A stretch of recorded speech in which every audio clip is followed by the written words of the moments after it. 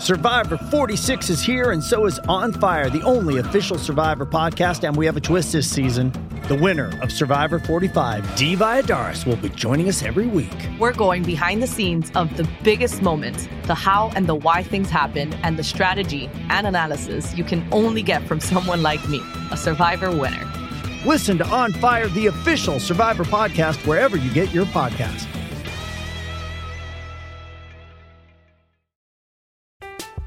I'm Alex Rodriguez. And I'm Jason Kelly. From Bloomberg, this is The Deal. Each week, you'll hear us in conversation with business icons. This show will explore deal-making across sports, media, and entertainment. That is a harsh lesson in business. Sports is not as simple as bringing a bunch of big names together. I didn't want to do another stomp you out speech. It opened up so many more doors. The show is called The Deal. Listen to The Deal. Listen to The Deal on Spotify.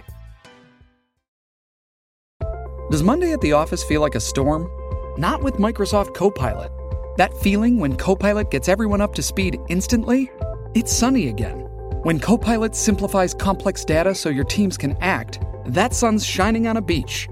And when Copilot uncovers hidden insights, you're on that beach with your people, and you find buried treasure. That's Microsoft Copilot. Learn more at Microsoft.com/AI for all. With threats to our nation waiting around every corner, adaptability is more important than ever. When conditions change without notice, quick strategic thinking is crucial. And with obstacles consistently impending, determination is essential in overcoming them. It's this willingness, decisiveness, and resilience that sets Marines apart. With our fighting spirit, we don't just fight battles, we win them. Marines are the constant our nation counts on to fight the unknown. And through adaptable problem solving, we do just that. Learn more at Marines.com.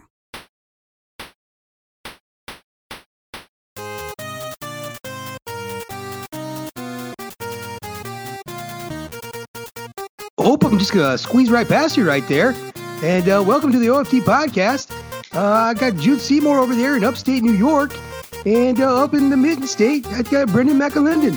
Fellas, have you ever seen a suicide squeeze as a walk-off? Oh, yeah, sure, you betcha. Ooh, Arby's.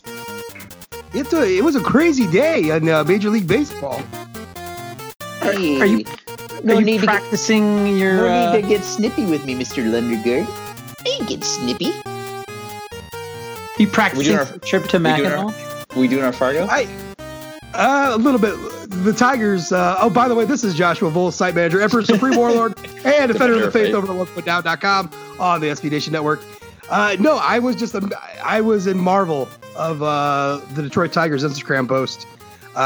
Today was the caption. I'm just going to squeeze right past you right here on a gorgeous suicide squeeze walk-off to win it in the 10th inning over the Stros. It was just it was a really nice combination. And for Tiger fans, Brendan and I, who have been struggling, obviously I didn't see it live because Major League Baseball hates their fans. Sure but those are just a fun little thing. He bunted the wrong direction. I mean, you really kind of want that going down the first baseline, but okay. So no, I was feeling a little Midwestern-y when I read that post. Well, we're going to find out. I think some of our listeners don't like the intros sometimes, so that might have been an unfortunate accident. So welcome to this OFD podcast. It's been a couple weeks since the three of us combined have been on a show. So tonight we are going to start our own little investigation with all of us here. We got some questions. So we're doing kind of a reverse mailbag, if you will.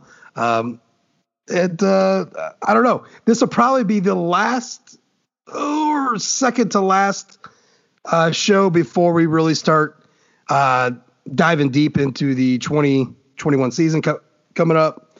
I'm not sure how that's all gonna go. We'll start dipping into 2 podcasts a week once the season starts, but maybe even like the week leading up. We'll do some fun stuff. So let's get right on in it, boys. You guys know the drill. I feel like I feel stupid right now. I mean, I feel very dumb. I can't speak. which is not a good thing when you're running a podcast, they tell me, is to have a kind of a chopped up thought.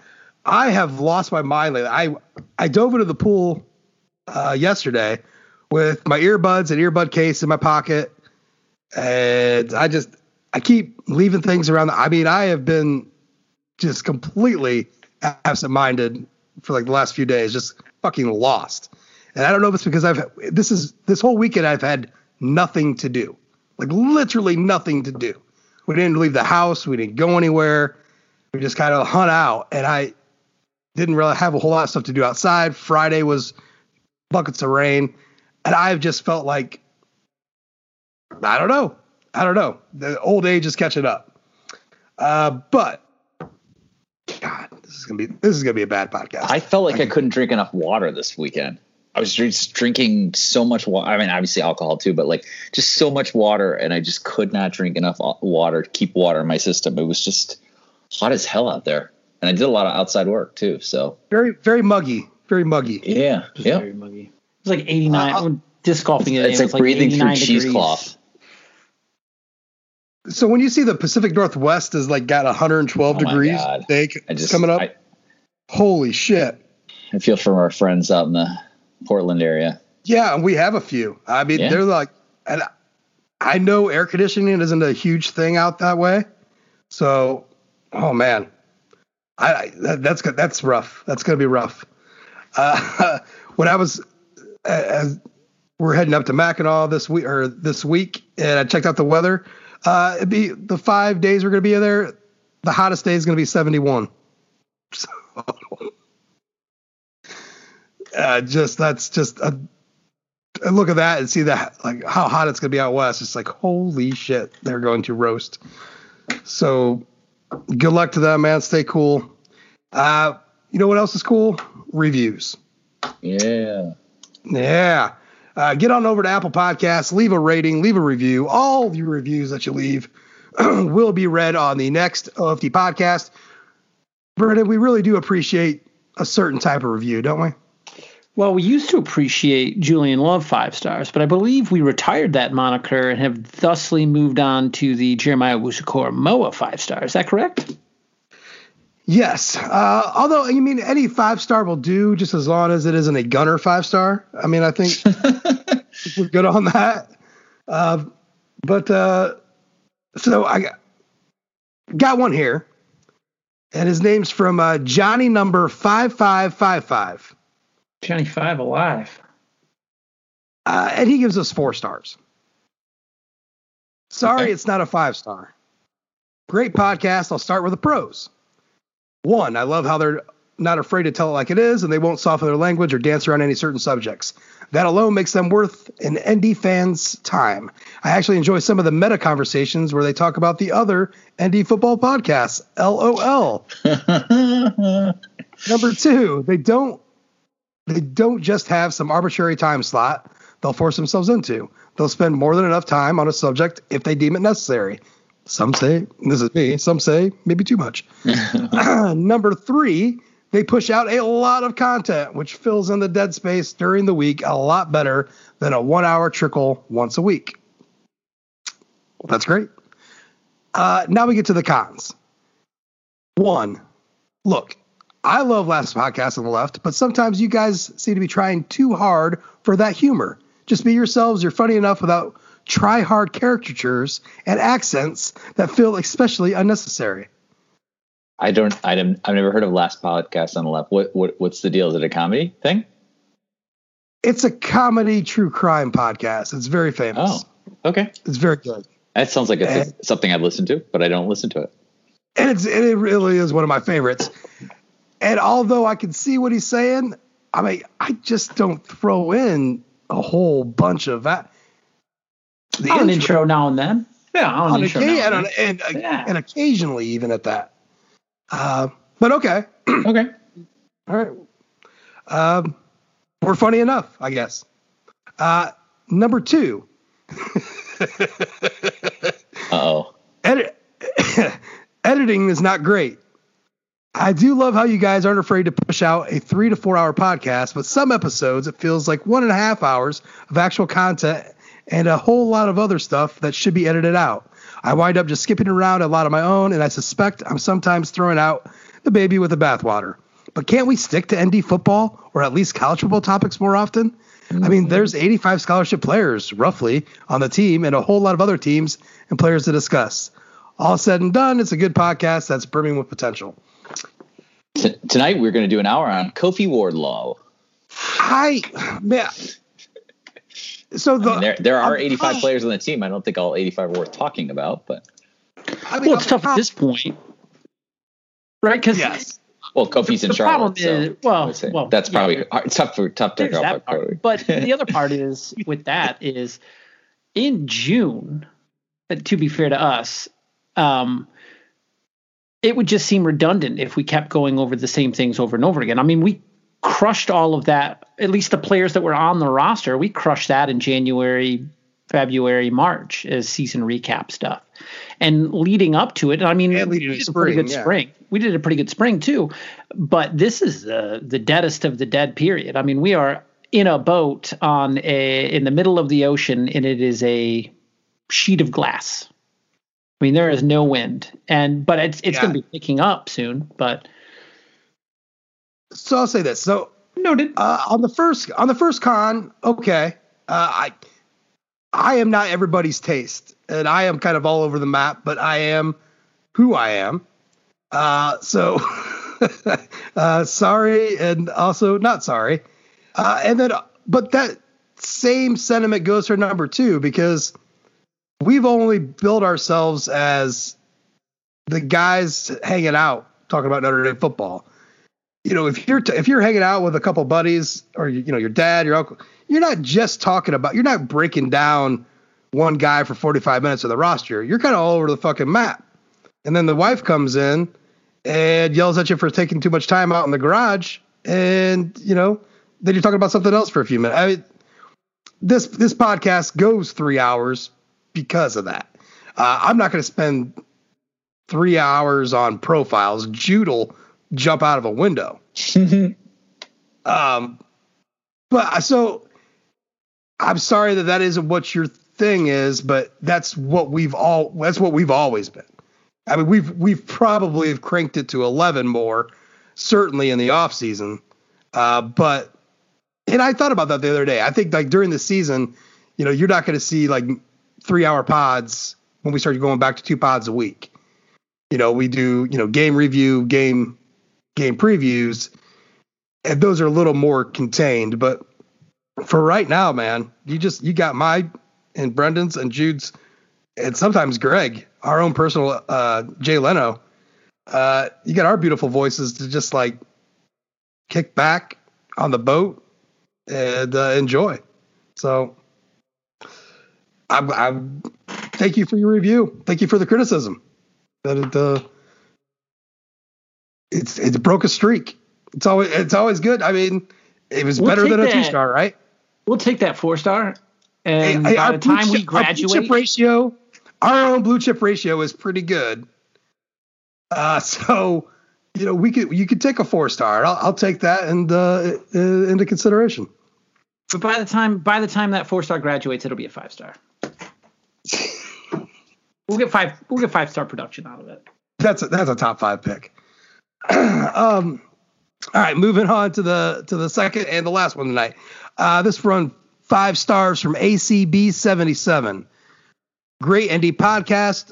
Love your podcast. Been listening for years as I am a diehard ND fan and a 3rd generation ND grad. Love the rapport you all have and the fan perspective on things. A few thoughts. 1, I listen at 2 times speed so I can get through the episodes in a good time frame. I got to do that. I really got to hear us at 2 times speed just to like. I listened to the playoff announcement off the Rails podcast at 1.5 speed when I was in Target because I had to get it in before we had a. You sounded great at 1.5 speed. It was great. I think I talk fast enough and mush mouth enough where I think 1.5 would just kill me. So that's good to know. Let's see here. Number 2, my fave shirts on home field. The Marquette light blue, Indiana Little 500, black Missouri Tigers, light blue SMU. Oh, that is a nice one. Dark green Vermont, Auburn Weagle.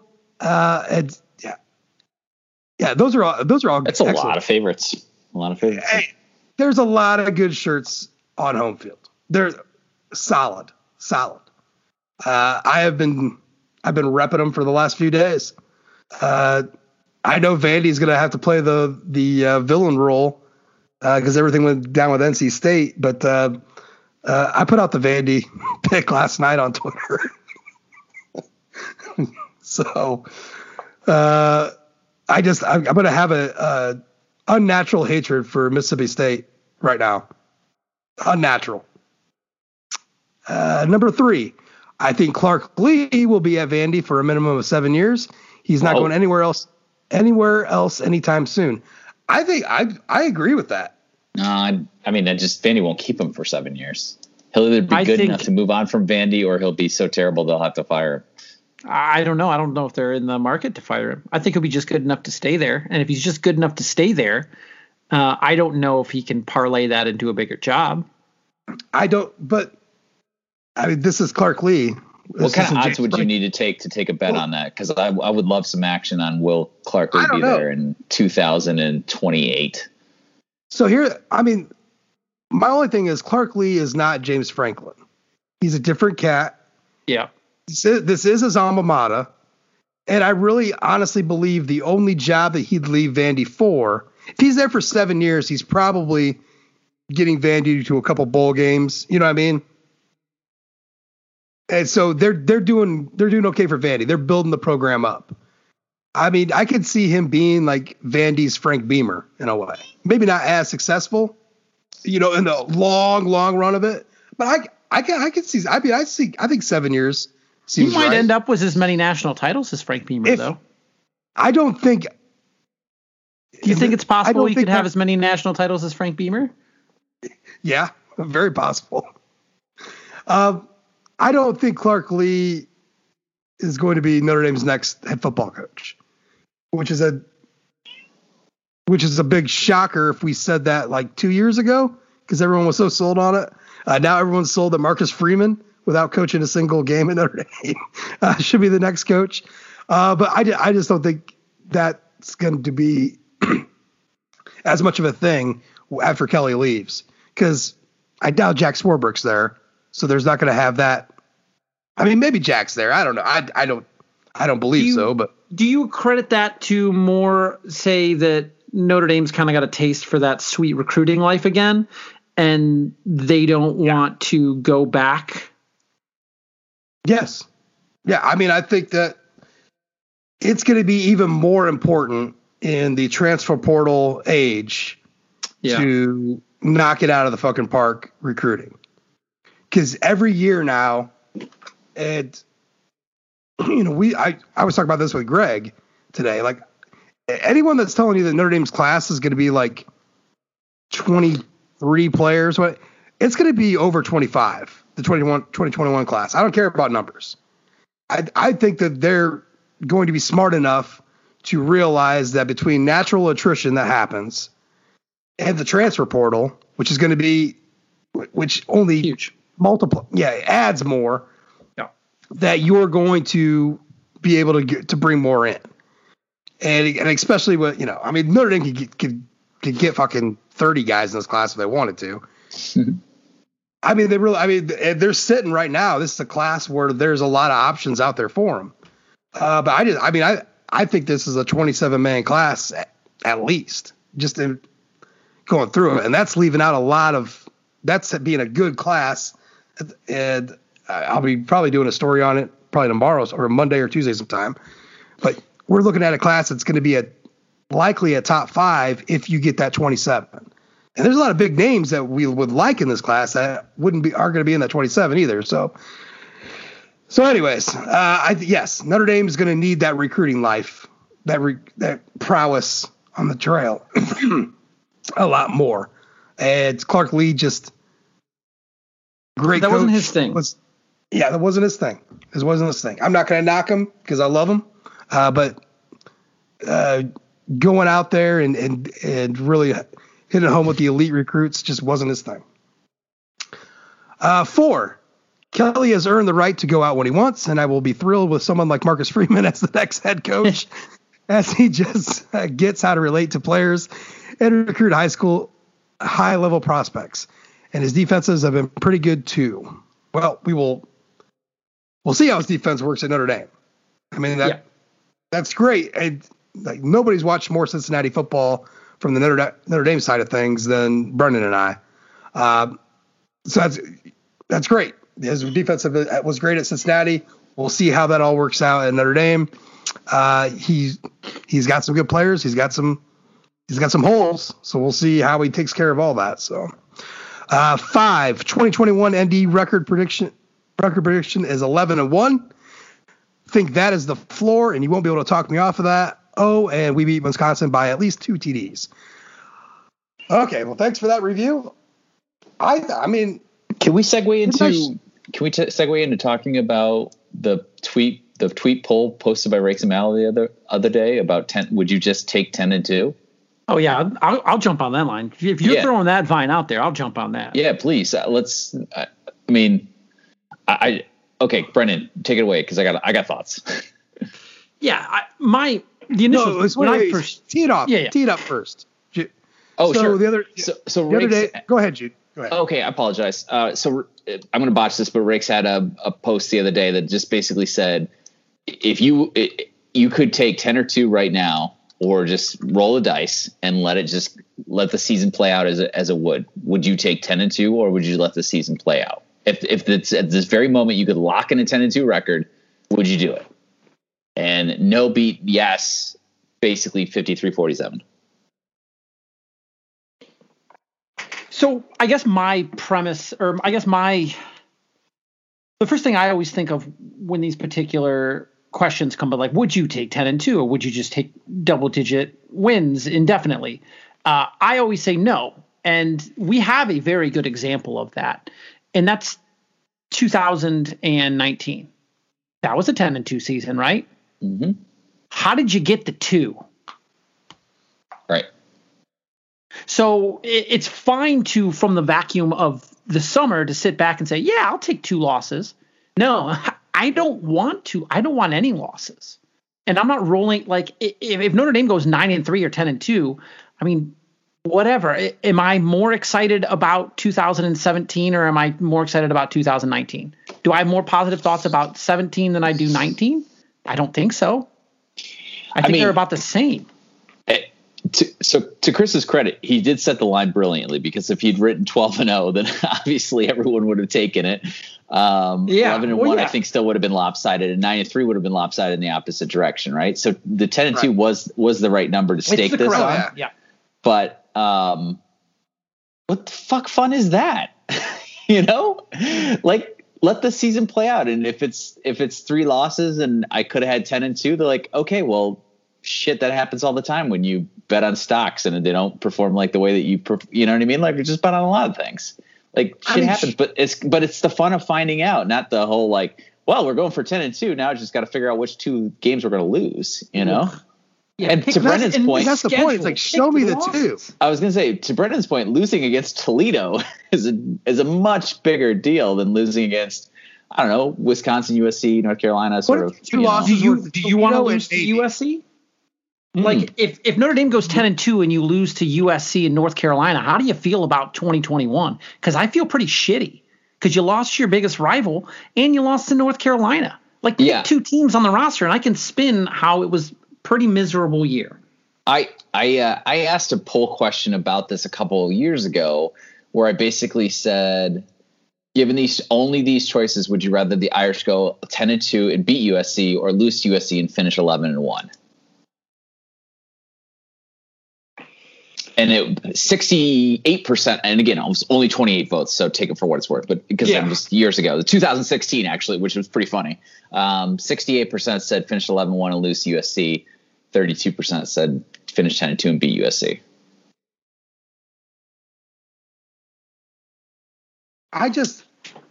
I don't know how you could look at Notre Dame's schedule and even start being that defeated in waving June. The flag. Yeah. To wave your flag for, like, this isn't post 2016. You asked me this after 2016, would you take a 10-2 season? Absolutely.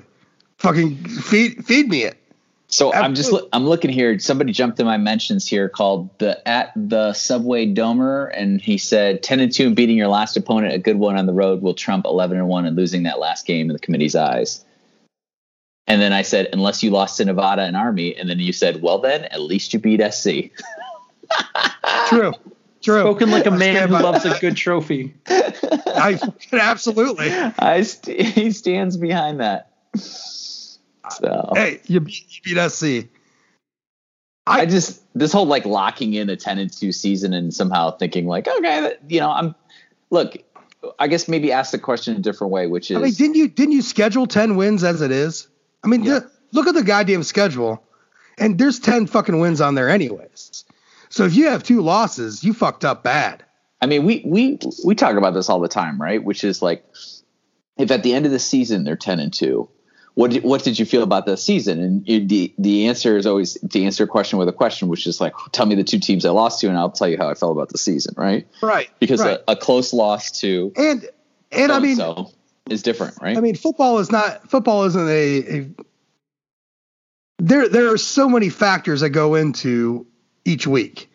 So, we could be sitting here in December on a 10-2 record in December and be like, you know what? That was a good season. And because of 100 other things that happened that we don't know about right now, you know what I mean?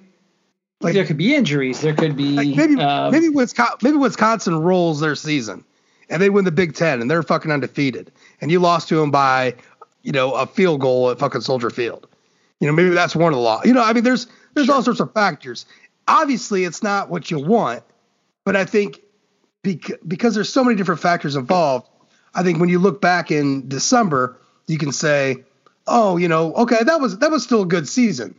But in June, looking ahead, I ain't fucking looking at 2 losses. No. I'm the guy. I'm the shirtless asshole running drunk through the streets screaming about 12-0.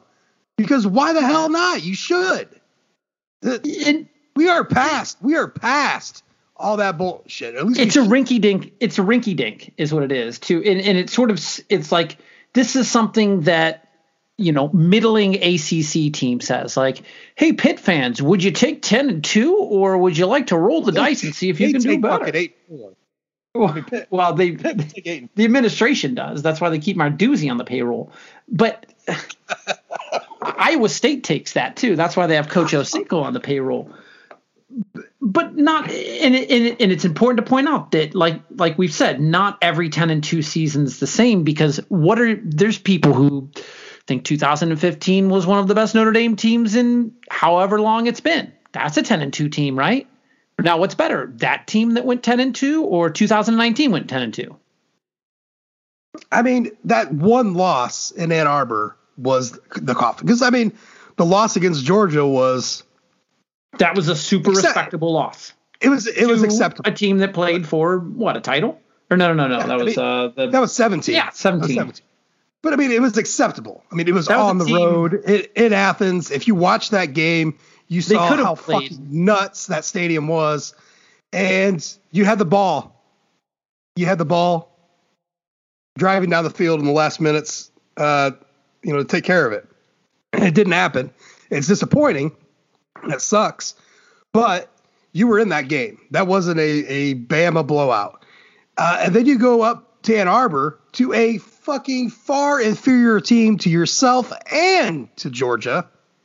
And you just lay an egg for all sorts of fucking reasons that we're never going to get to the absolute bottom of. No. And that was unacceptable.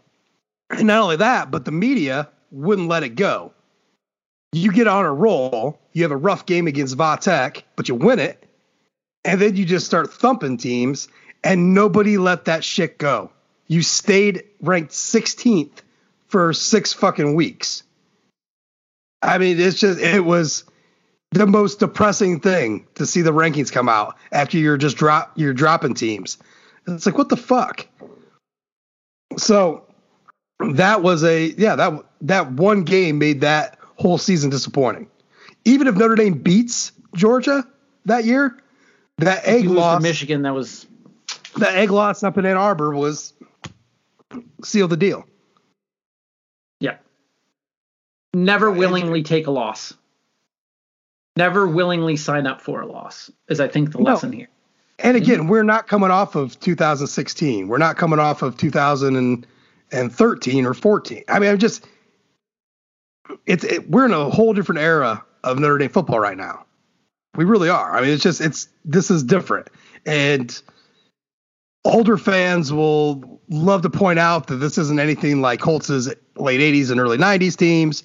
And young fans, they'll really have nothing to really point to. But let me tell you, this is a different era of Notre Dame football right now. It's a different level. And I'm excited about this season. I mean, I know we said we're going to start dialing in on the season, here in a couple weeks, but shit, man, I am really excited about this season. I think there is way more potential here for a strong run than what many people are giving them credit for. And this is still a team that's going to be probably ranked inside the top 10 to start the season. And I still think there's more potential there than what they're getting credit for. They're not going to be Bama. Maybe. They're probably not. We don't know. Well, here's the thing. We don't know what Bama is. But you know what? We could beat a Clemson team with Uiagalelei at quarterback. We've already proved that. Kyron Williams is still on this team. Last I checked, and I don't know if you saw that photo he put out of. Oh my God! Yeah. Put it out, or did they put it out? His legs. I mean, I haven't seen legs like that from a college football player since Saquon Barkley. He's jacked. Like he has to I'm not. I don't know if he can buy regular pants anymore. Like it's like Pat McAfee, where he can only wear like shorts because there's nothing that can contain his massive tree trunks. Kyron Williams has some legs, and I'm very excited to see how that translates. I think that's a pants industry problem. Like I kind of have bird legs. So, I'm a big guy, but I have very toned but skinny legs. Like, I mean, they're toned. There's definition there. They're not like sticks, but like I have a problem getting in some pants. Like, holy shit. Like if I don't have like these, thunder thighs and, muscular thunder thighs and all that, how the fuck are any of these guys fitting in anything? Like, I don't get it. I think there's a problem in the pants industry. Somebody's got to have a stern talking to with big pants. They should have a stern talking to. I posted a picture of Michael Mayer earlier tonight that I'm just like, Jesus, it's not even fair. If you're a student at Notre Dame, just walk up to Michael Mayer. Audric Estime, Jordan Botelho, Isaiah Pryor. You see him in the background of a photo they put out too. God. Yeah. Bayless, sick. The Bayless system is very much legit. And Bayless hasn't even really got a hold of Estime yet. Holy shit. No, he hasn't. That'll be fun to watch him break him down and put him back together. Because that, I mean, I'm not even sure what tangent we're going on here, but do I need a rant, another 5-minute rant about Audric Estime and holy shit? Oh my God. I mean, Sibo Flemister, I like him, man. He runs hard, but there is nothing that, as far as the game plan goes with Kyron Williams and Chris Tyree, that's set. And then you have the carries that Sibo would get.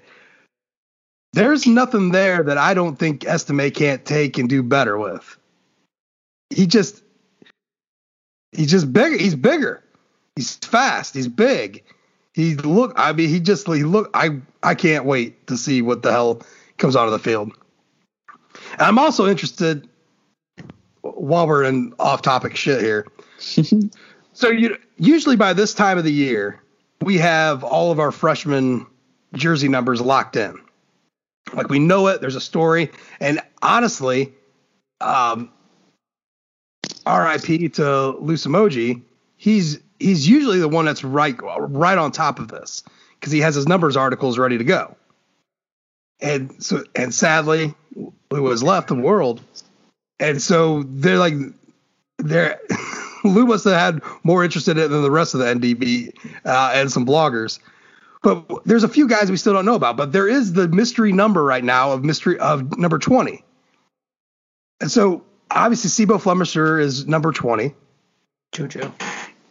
And there's talks about JoJo Johnson maybe being a wide receiver, but JoJo's at 20. And Justin Walters was early freshman in the spring, was 20 in the spring. But we're assuming that he's taken 22, which was his high school number for the fall. I don't know. It just got me thinking, like, I mean, I really hate like throwing shade on a player, but do we really need Cibo carrying the ball? Well, that's what he would do, right? And I think that's your point for Estime is it's not like Cibo's out there pass blocking because he's in there in mop-up time. He's not catching the ball. What does he have? 3 career catches? So, I mean, you're taking scrap carries, and I think Estime would be. I don't know. Do you? I think I do know. I think I do know the answer. I'm curious to know if that's also going to be Lance Taylor's answer and Tommy Rees's answer. I mean, Cibo's got dependent. Has Cibo ever fumbled? Oh, yeah. Knocking on wood. Yeah. Do you remember that fumble at the freaking 1 yard line? That never happened. Yeah. It definitely did happen. It was a hotly contested game. Obviously. But yeah, I don't know. The one weird thing is because it scraps and it's at the end of the game. There's that trust factor of giving it to the veteran, but I don't think he was. I don't know. I mean, trust factor at the end of the game. Kelly's also shown that he's not afraid to play 2 players with the same number at the same time. Hit 2012, but at Jackson and Chris Brown, right? I will. Speaking of numbers, though, and speaking of number 2, I was disappointed that Estime didn't take the open number 2 because basically every created player on NCAA football, the video game that I ever made, looked just like Estime, but with number 2. So you should have taken number 49. It was all there for me. 49. You should have taken 49. That's 47 is probably an uglier number. 49 is, I think, the highest number you can take as a running back. It's a fullback number. Right. I will. In high school, we did have a fullback that wore number 90. That was pretty dope. I don't understand why you wouldn't take a 40 number if you're an offensive player. Like, make your own damn number, right? I guess I don't understand the. I mean, guys get attached to a number, in high school, and then hell earlier than that, and then it just goes from there.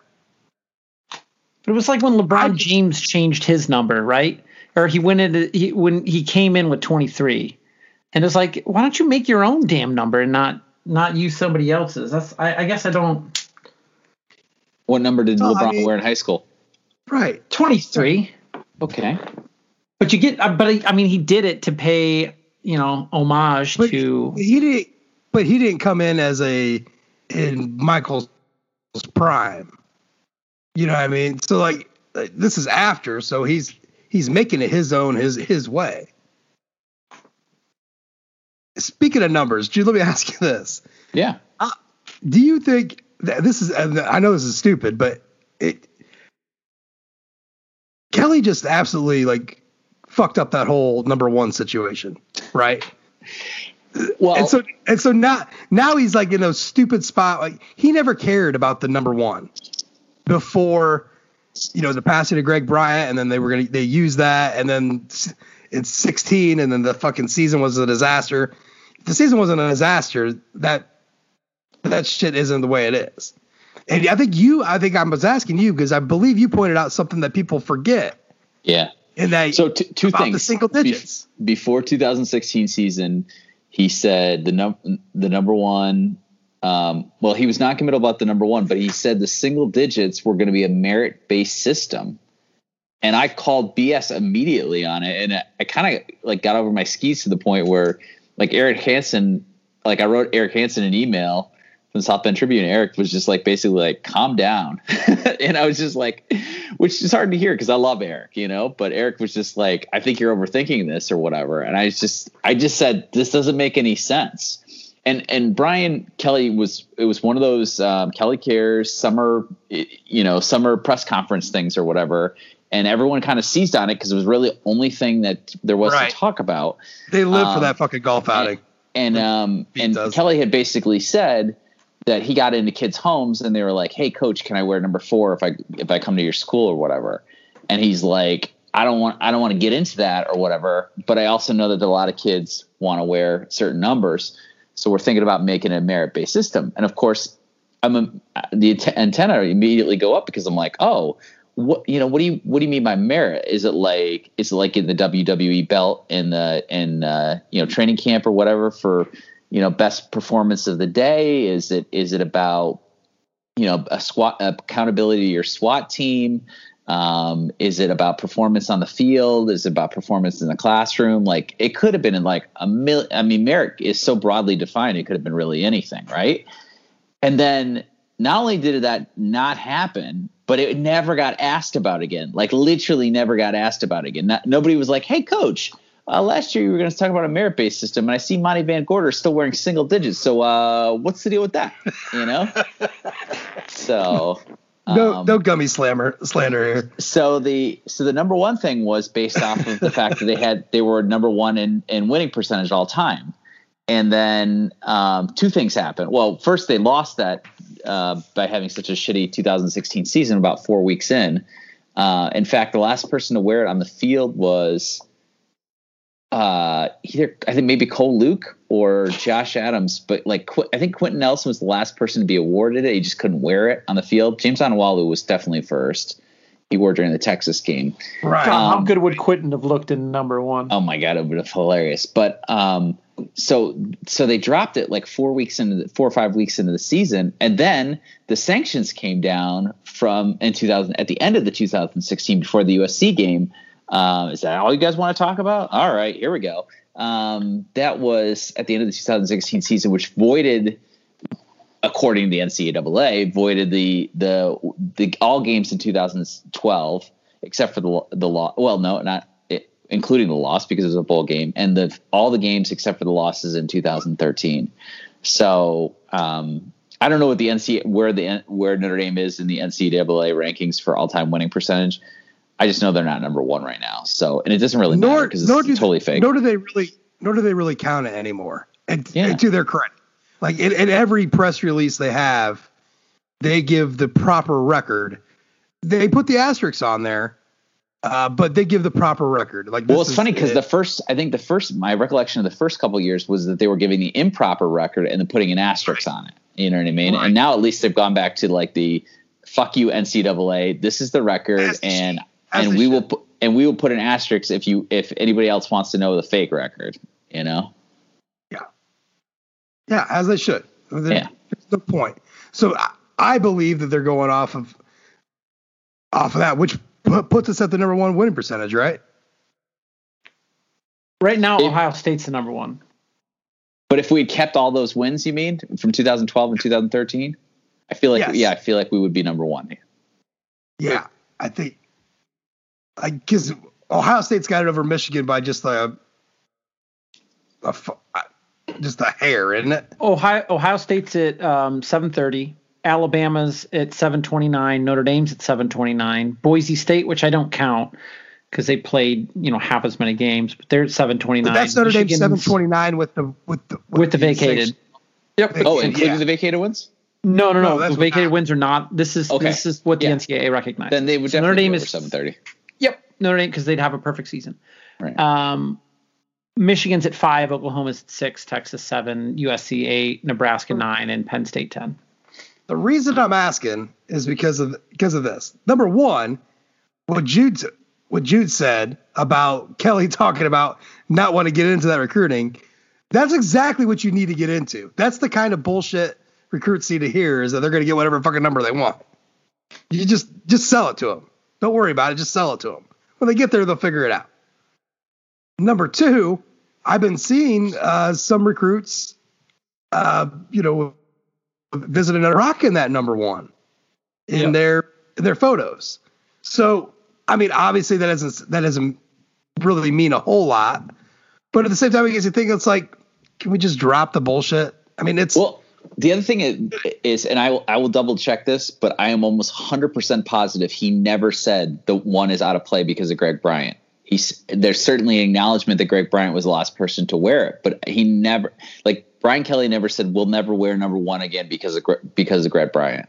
He never said anything about Greg Bryant. He just said he didn't say anything about it. He said the number one will go towards the most deserving player because of the winning percentage thing or whatever. And then he said the 2 through 9 will be a merit-based system. He never said Greg Bryant. Never, ever.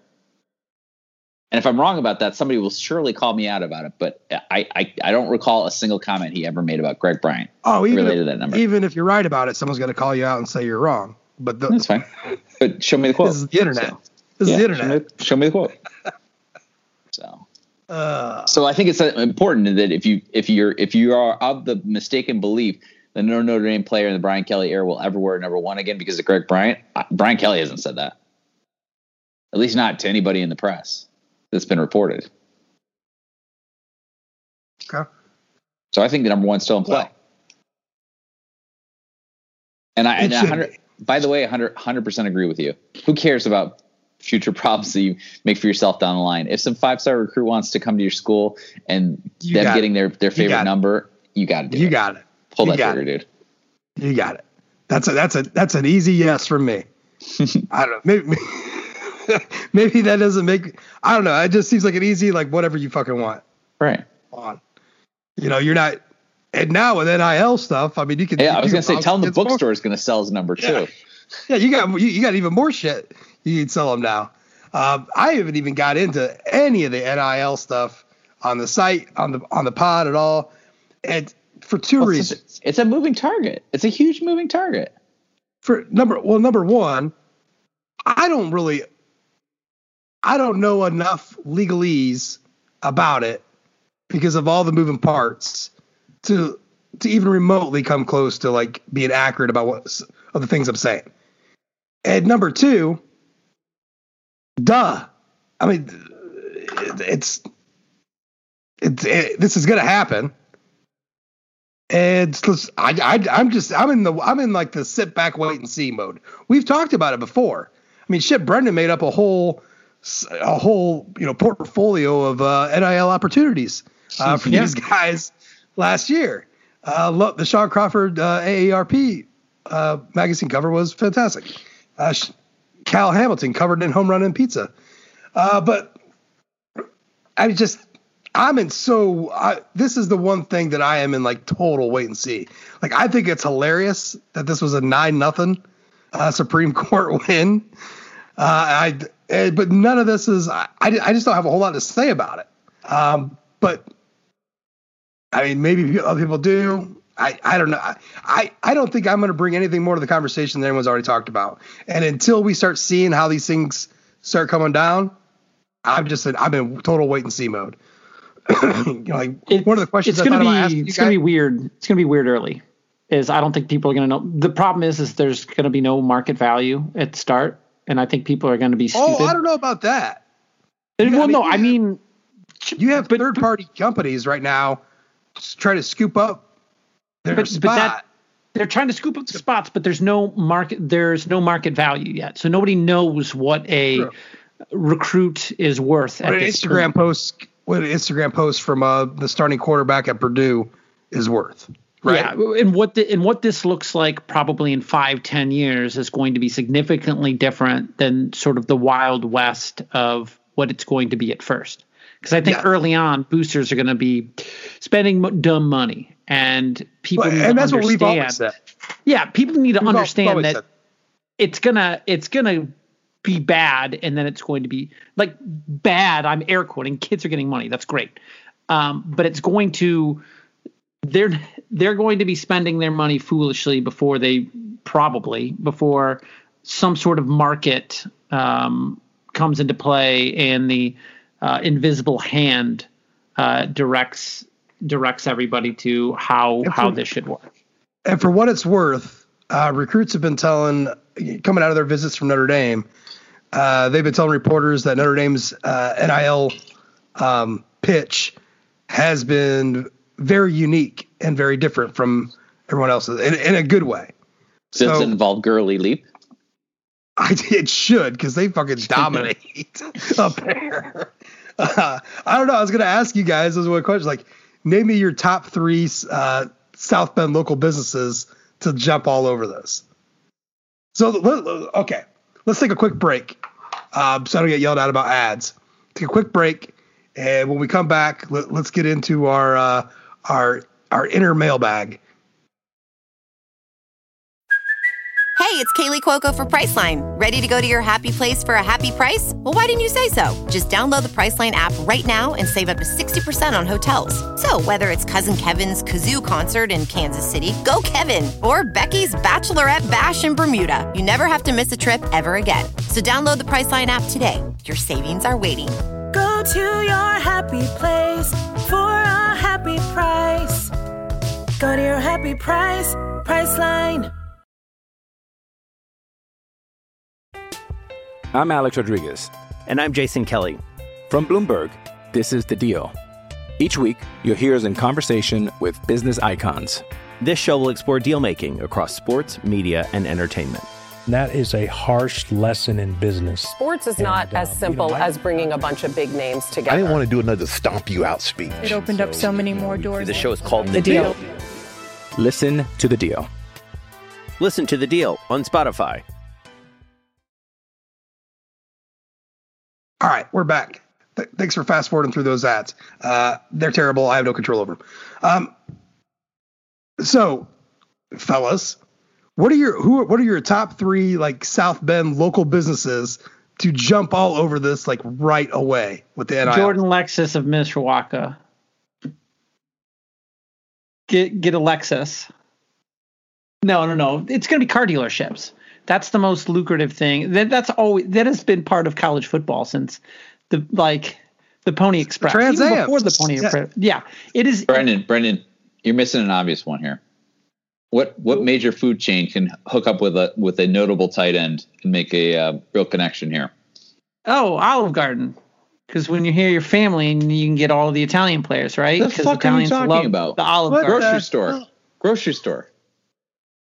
Oh, Meijer. Yeah. Oh, I thought you said food establishment like the Olive Garden, and you can get all the grocery store.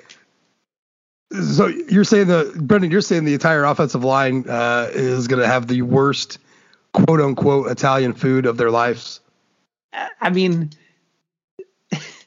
either offensive linemen could be because they're family. Yeah. Just like Fast and Furious franchise. The Toretto's and Olive Garden are the same.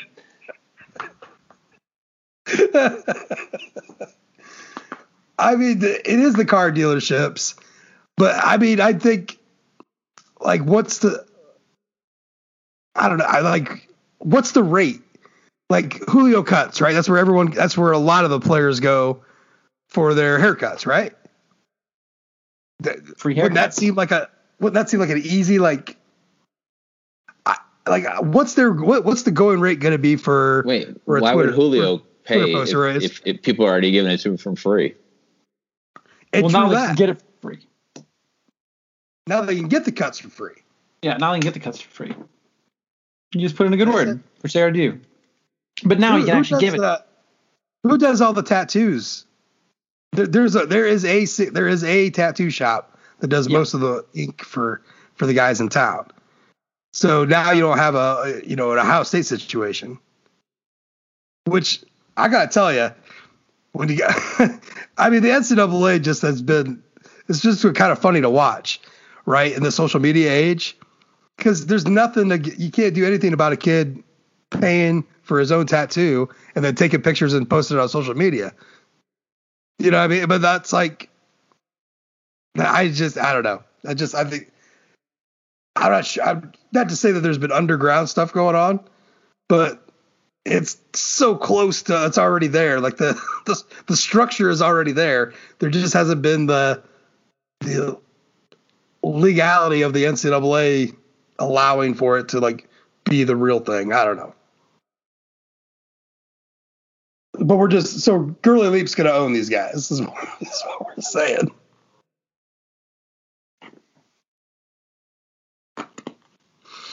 Okay. Jude, you got a question for me or for Brendan? Yeah, since you know how closely I follow recruiting, can you tell me a little bit about this new recruit that you wrote about for the website? The dude from Indiana, whose name I'm now blanking on. Craig? Is that his name? Yeah, Ashton Craig. Yeah, tell me about Ashton Craig. Should I be excited about this? I am. And here's why. He really does hold a shitload of offers. And he's got some decent offers. But he's ranked right now as kind of like a high 3-star prospect as an offensive tackle. Now, if you just go and look at a picture of him, and he's got one of him in uniform, doesn't really look like an offensive. There's not a lot of meat on that bone. He's like 260 or something, right? It's under 280. He's listed at 285. Ugh, yeah. 6'5", 285. I don't. That's a very hidden 285. If he's wearing Goku's training vest and wrist bracelets, maybe he weighs 285. But none of that matters because he holds the frame to hold 290, 300. I mean, he absolutely looks like he could put on, 20 pounds, no problem. Give him a Balos. But what I like about him is that they're recruiting him as a center. They narrow their focus down to, to that position, and that's the guy that they wanted to go after, and they got him. In-state guy. I think once the reevaluations from the recruiting sites come around, and he's reevaluated more as a center than as a tackle, you'll actually see his recruiting ranking go up. But I like it. I like having, and I was talking to Greg about this the other day, I like them targeting a center as that's the guy we're going to develop as a center rather than just finding a guy. Jared Patterson, that's on the team. Jared Patterson has worked out great for us, but he wasn't targeted as a center. Sam Mustipher was, and Zeke Correll was. Difference between Sam Mustipher and Zeke Correll with someone like Ashton Craig or a guy that, or Hinsman, is the body type. Mustipher, he was barely 6'3", right? So I mean, you're getting a bigger guy here that you're developing as a center. So I'm all for it. Look, he's not a guy people are going to go do laps around, but he's a guy that's going to add depth to your team, and he's a guy that you can develop to be a future center for you. And hey, what did Brian Kelly say this spring? We're just trying to find a guy who can snap the ball. That tells you how important that is. So will Ashton Craig be the starting center for the 2023 season opener for Notre Dame?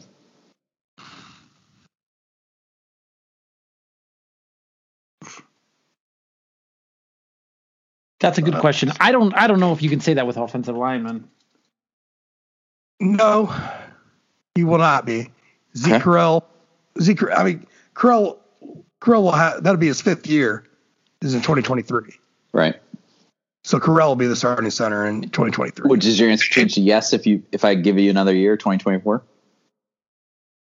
Oh yeah. I mean that right now I'm lining him up to be because in 2024 he's a junior, and so you would hope that he would be ready to take over for the next 3 years at center. That's the plan, right? That's you bringing him in and developing him to take over as a junior and play junior, senior, and possibly even that 5th year. I really like that band, Junior Seabird. Shake your coconuts. That's right. Move your feet. Everybody. Okay, sorry. So yeah, it's not a commitment that's going to knock it. That's going to make everyone go crazy, but just a general reminder, Notre Dame has the number 2 ranked recruiting class in the country on both Rivals and 24/7 Team Composite. Where's That's Alabama? not a bad thing. They'll be coming Let's up. not worry about it. Yeah. Clemson, too, is pretty far down Be there. happy right now. Where's Matt Brown in all this? Well, you're never gonna let that go. I mean, Big Game Boomer tells me Mac Brown is a better coach. So, Brian Kelly. I thought you were walking. If there was any Big Game Boomer talk, I'm sorry. I refuse to stand for it on our website, but I will trash it on our podcast. How about that? Okay. Yeah, I'm just here for him that he put Michigan in some tier hypocrisy, not all. I'm actually looking at the recruiting rankings right now, and I'm North 35. Carolina. They are down to 35. Yeah. They have 7 commitments. 4 of them are 4 4-stars. Virginia, North Carolina, Virginia, Pennsylvania, and South Carolina. Ooh. They got themselves a 3-star tackle, Justin Kenyuk from Bethlehem.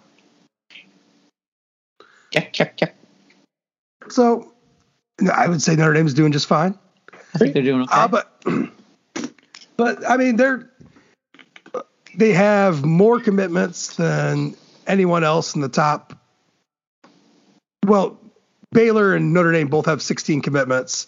Baylor is ranked 14. Notre Dame's ranked 2. Alabama's at 15 with 8 commitments. 2 of those are 5-stars. Yeah. Now Ohio State's sitting on top. And Bama. Look, this isn't saying anything. Bama's gonna fucking skyrocket. That's not a question. But the big question is this: can Notre Dame do enough? And maybe this is important to you, maybe it's not. And I was talking with Greg about this, and I probably have some type of write-up about it. But if Notre Dame is going to be a top 5 class this year, they can get that, but it's going to take about 27 commitments. They can do it. And I did all sorts of math on it. And basically, if they get the 27 that I think they can, and I was fairly conservative, not totally, but like Zach Rice isn't on there. I'm not just throwing him on there. That they can crack to the average of the last, 5-6 classes, the score that they get would land them. I think it would max out at like number 4.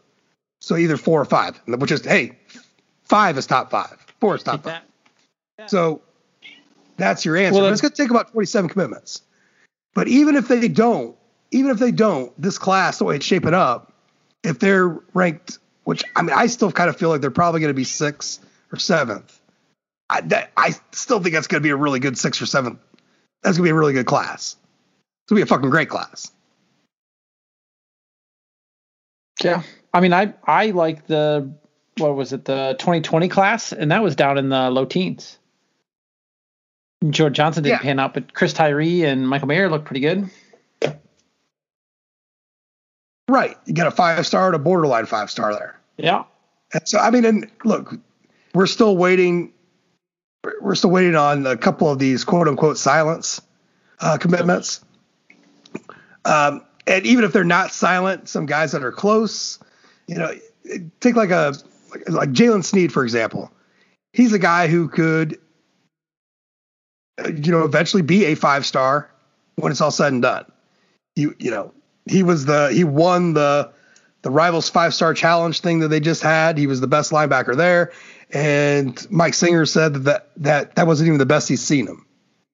He said he thought he kind of had an off day, and he still was the best one there. So,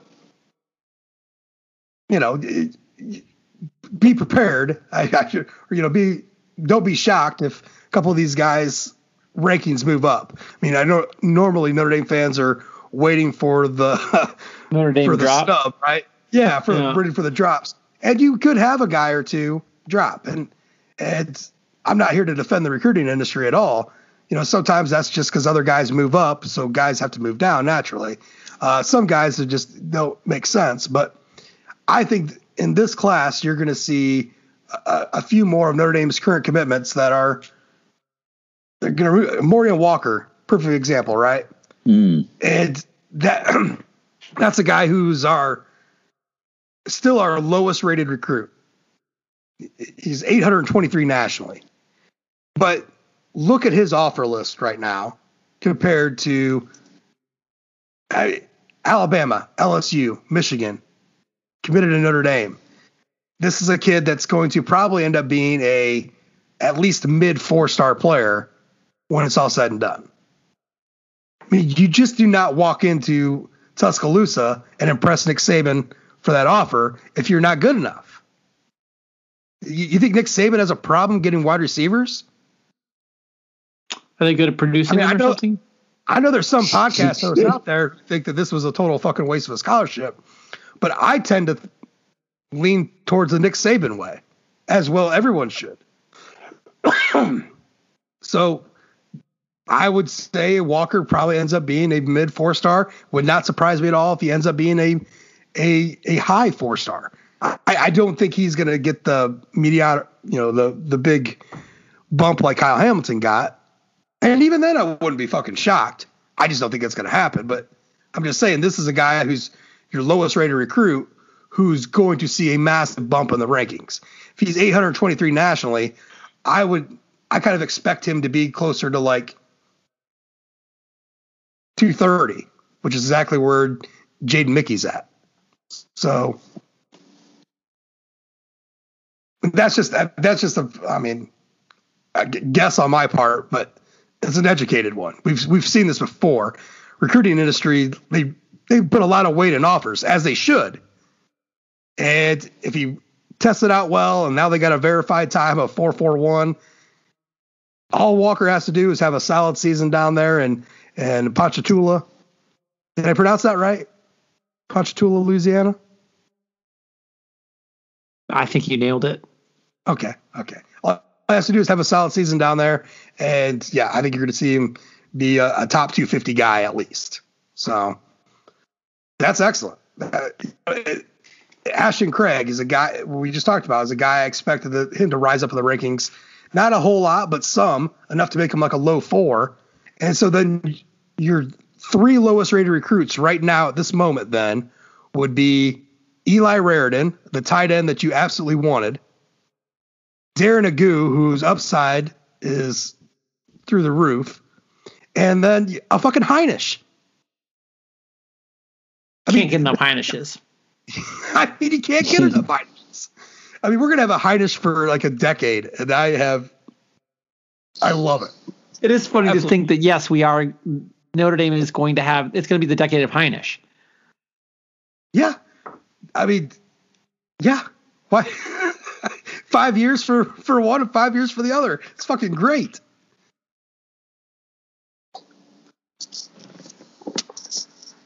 So recruiting's going well, I would say.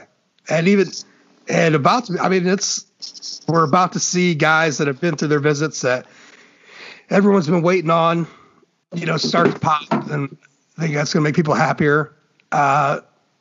The situation with Nick Singleton, 4-star running back out of Pennsylvania, that's actually dicier because now the pressure's off.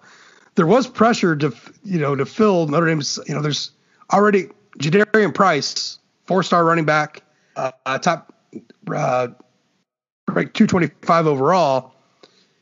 He's already committed. So there's that second spot, and between Sawchuk and Hayden and Singleton, there was a little bit of pressure to who's going to fill that second spot open on Eddie's roster.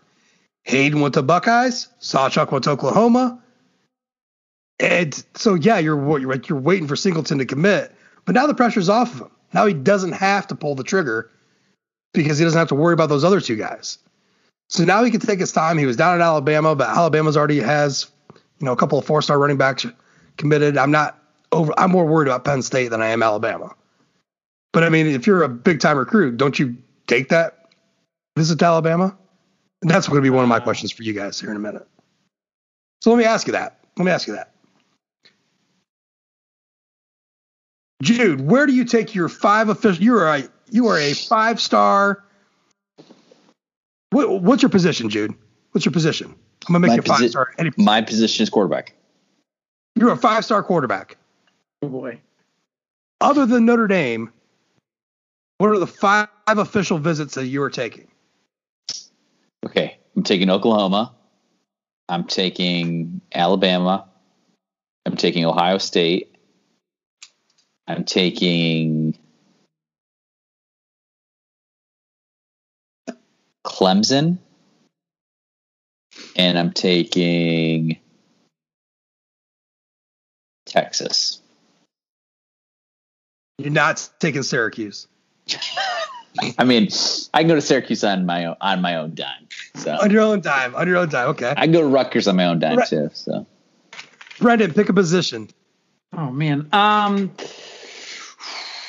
Let's be realistic here. Long snapper. You are a 6-star long snapper because there is such a thing. I'm a 6 foot tall long snapper. From Rubio. No, we'll say I'm cornerback. I'm the albatross. I'm the white cornerback. Everybody's really excited about. You're the reincarnation of Jason Sehorn. Love it. I'm Jason Sehorn 2.0. Wait, Brendan, have you gotten Trojan vaccinated? I won't trash. Are you allowed to take official visits? Have you gotten vaccinated?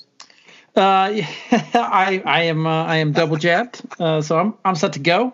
That's just a personal choice, right? So where are your 5 official visits? So I already know that I'm going to commit to Notre Dame. So what I'm getting out of my official visits is I'm looking for the best food because they're going to wine and dine you when you're there, right? So I'm not taking a trip to Columbus. Fuck that. No, we're going to LSU because you know that there's some fine Ohio restaurants in Ohio. I would like to eat delicious Creole food down in the Bayou. So I'm taking a visit to LSU, and I will never forget the story of when Joe Burrow went to a restaurant with Ed Orgeron, and Joe Burrow was like, "Oh man, I was hoping to eat crawdads," and they didn't have crawdads at the restaurant. So Ed Orgeron goes, "Oh, let me get my phone out here," and he grabs his phone and he calls a guy. And 15 minutes later, join the podcast. 15 minutes later, a dude shows up to the restaurant that they're at and just dumps out a whole, I guess, bucket of cooked crawdads, and they ate crawdads at the restaurant that didn't serve crawdads because, of course. So it's got to be LSU. It's got to be Texas for some brisket. I'm going to Alabama because I know that the operation that Nick Saban runs, he runs that so smooth, and he must treat those 5 stars so nice. I'm getting a poke bowl on my visit to Hawaii. I have no intention of committing to Hawaii. Like I said, I'm going to Notre Dame. I think they take those official visits. Like, I think Hawaii is, you really got to have a relationship with them to come from the mainland for an official visit because they know. They know. I'll just say that I'm a really big fan of the Disney Channel original movie Johnny Tsunami. I really enjoyed the movie Lilo and Stitch. I have a great affinity for the island life there, and I would love to see what the football program's all about. This is in no way, shape, or form about getting poke bowls from your. You can't wait to see their new stadium complex, right? I can't wait to see it. It's not about, hitting up those food trucks and get those poke bowls. And then my fifth and final visit is to Southern California, to USC. And that's just so I set the visit. They get everything ready in order to receive me at the airport. And then I no-show because fuck them. You left him on the tarmac. I left him on the tarmac. I love it.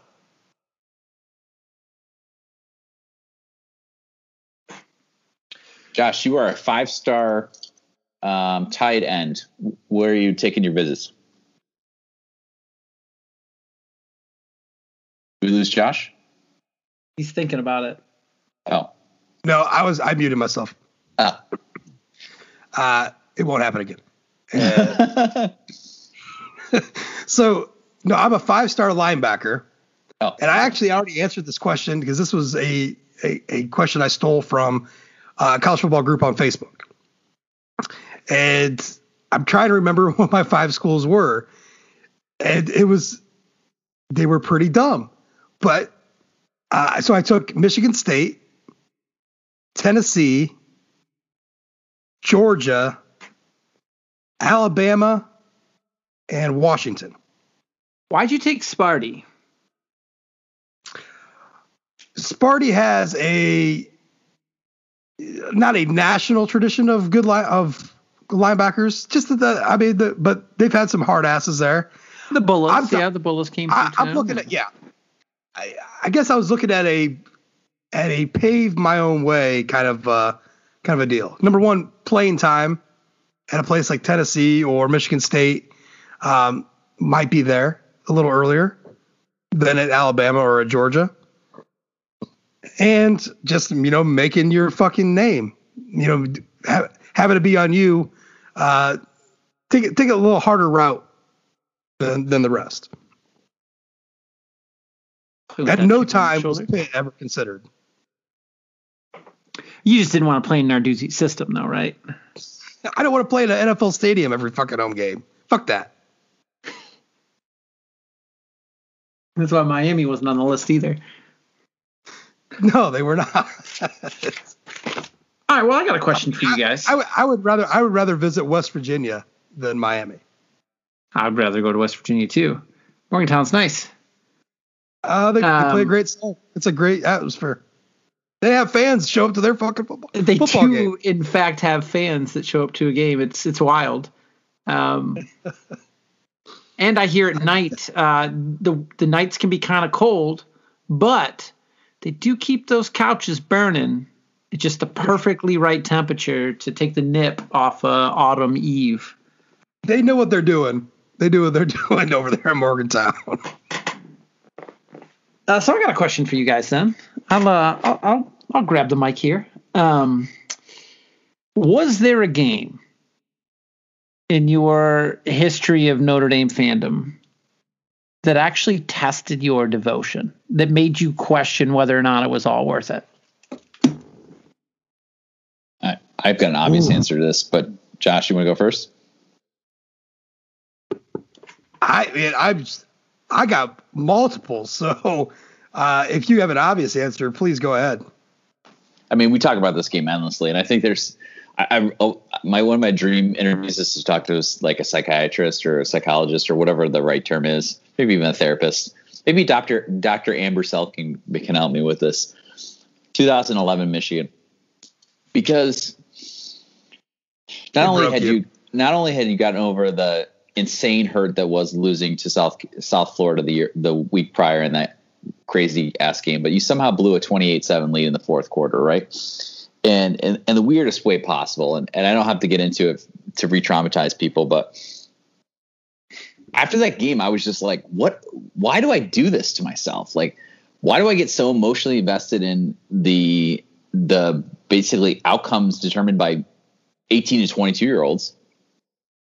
Like, why does this mean so much to me? Like, I was just really questioning, like, can't I just be a fan of the university? Like, do I have to do I have to cheer for the football team? I mean, it just was like, I spent the whole week just sort of like, really thinking like, I think I'm too deep into this, and sure enough, the next Saturday that they played, I was sitting right in front and center in the game, cheering my heart out again. I just, but it was like it was a full week of just depression, of just like this is awful. This is awful. It's the way it's making me feel, that I'm letting it make me feel this way. That I feel like I have no control over how bad I feel. That I don't know anything I could do to fix it besides like just walk away. And I just didn't feel like I could walk away. So I think that was the most recent test I can remember for sure. So I have a handful of things. I better get started. Two of them came from one season in particular, and that was 2006. And they were both wins. And Michigan State, and I'm telling you this because Michigan State and UCLA, both of those games, I was a total fucking ass before they ended up pulling it off.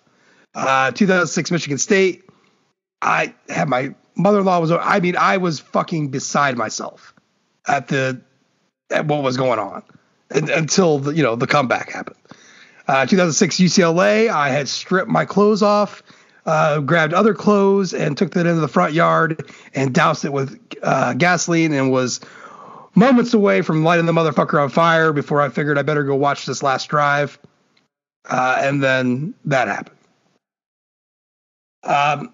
2005 USC, because it meant so much. I was still, 15 years old when Notre Dame lost to BC after, in the 93 season. And for whatever reason, that 05, I was completely sold, even after watching them have that kind of dumb loss against Michigan State. And I thought this was it. This was finally, we were fucking going to nip these sons of bitches. And it kind of broke, it broke me for a good 3 or 4 days. But I think the number one topper, and I think so much of it has to do with, doing what I do on the website. In 2007 was the first full season I started blogging about Notre Dame. And that Navy game, it was just walking out of that game and hearing a couple of students talk about, and they were totally fucking serious about, at least it was competitive. And I was ready to drop gloves and fucking fight. I didn't do anything. I didn't act like I wasn't that guy. All right. But in my mind, I was that guy. Like, I wanted to go fucking punch a tree listening to these guys talk about that. That 2007 Navy game absolutely changed my whole view about Notre Dame's football program. And this is already a bad season. We've seen bad seasons before, and they've been able to pull out some shit here and there before, but losing to Navy, that absolutely reset everything I thought about Notre Dame football. Like, maybe everybody was right. And at the time, they kind of were. So yeah. I mean, there's unfortunately, there's a lot of games over the last 20 years that games have, kind of broke me into a few pieces. But I would say out of all of them, it was that 07 Navy game, just dead inside. I was ready for the season. It's not often where you're ready for the season to be absolutely over. As a college football fan, you want it to last forever. I was fucking done.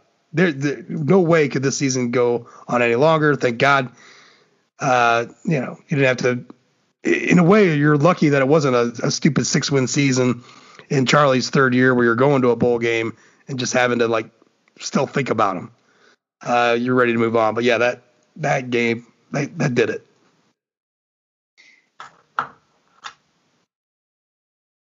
You just always have yeah.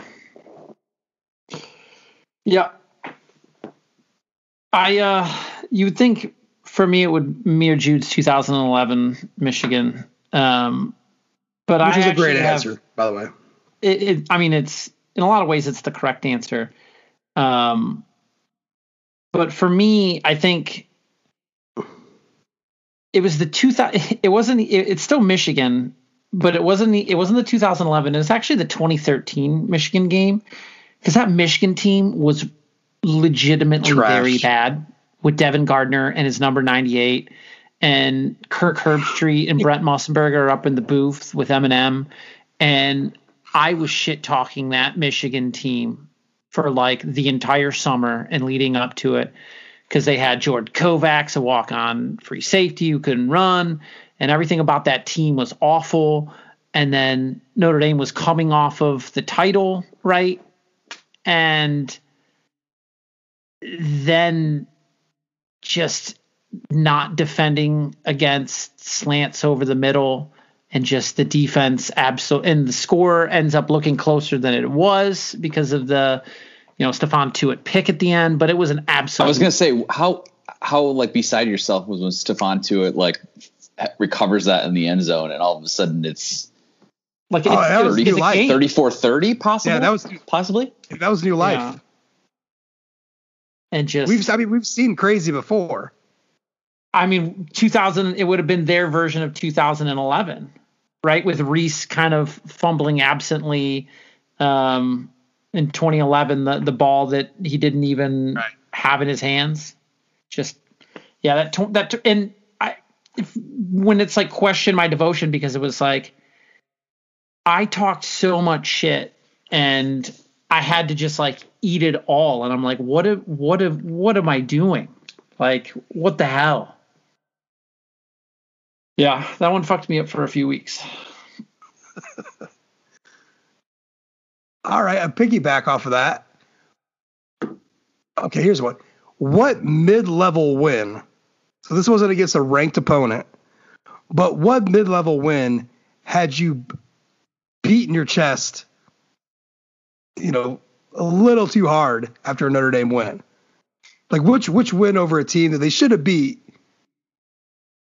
Were you like, ha ha, fuck yeah, and just a little bit more than maybe you should have.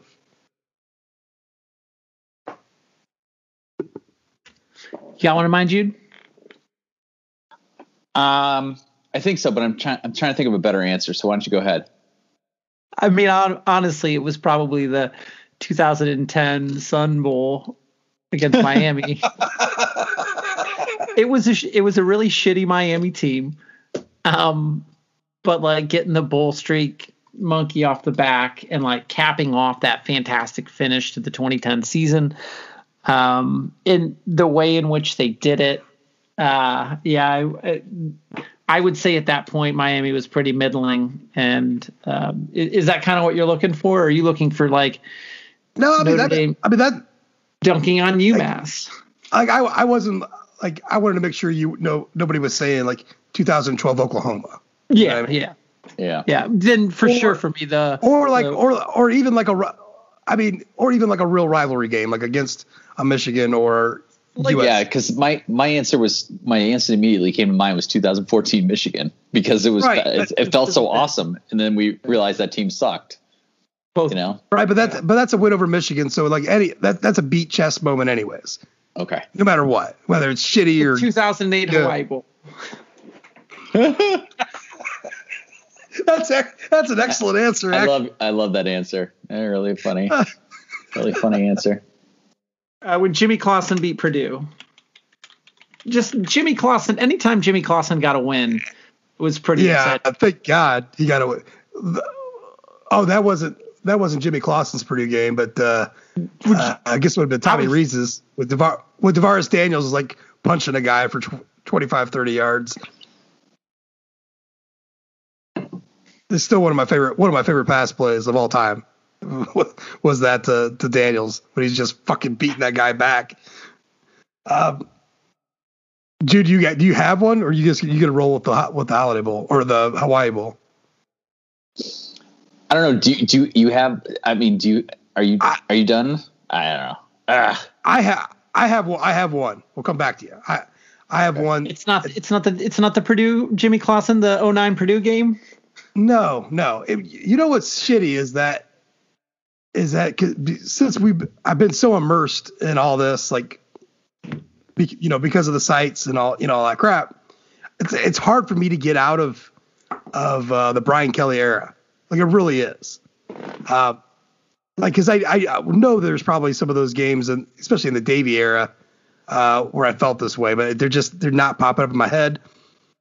But that Virginia Tech game in 2018 in Blacksburg, that was not a good Virginia Tech team, which was what angered me more than anything about how much respect they were given. And all over the Division I team, or who's the FCS team they lost to? Was it Gardner Webb? Gardner White Furniture? Who was it? James Madison? They lost to Howard Old Taft? Dominion. Oh. Who was an FBS school, but it was Old Dominion. But it was like everybody banked on that fucking intro to like carry Virginia Tech to victory. And I'm like, where are we getting this? I was diving in. I'm like looking up every night game they've had against ranked opponents. Like over the like they losing all these games. Who is still selling this bullshit? And everybody was. And that was the only analysis we got in there because of that 2017 Miami game that Notre Dame lost and how bad that crowd was. Somehow Notre Dame was just going to lose to this shitty Virginia Tech team. And granted, they put up a little bit of a fight, but I mean, still won pretty damn big. You did what big boy's supposed to do on the road. Yeah. I mean, I was up until Lane Stadium, Virginia Tech finally like put it in the record books, because it wasn't in the record books for a couple of years that Dexter Williams held the record for the longest run in that stadium's history. Like I would be on Twitter like calling them out, like change this. That's how much of a beat chest moment that is for me. Being able to trash Enter Sandman all week, and then the win sealed it. Like I'll talk some shit, but I talked a lot of shit that week, like a lot. Like there are some hidden corners of the Virginia Tech internet that were ready to lynch me. I mean, the traffic numbers for the site were insane, and they were coming from these crazy Virginia Tech message boards. And they were just gobbling up every bit of trash I was talking. So getting that win, getting it that way, that was, and it was not a good team. The fucking transfer, I can't remember the name of the quarterback, but he was a transfer in from Kansas. I mean, come on. So, yeah, that one.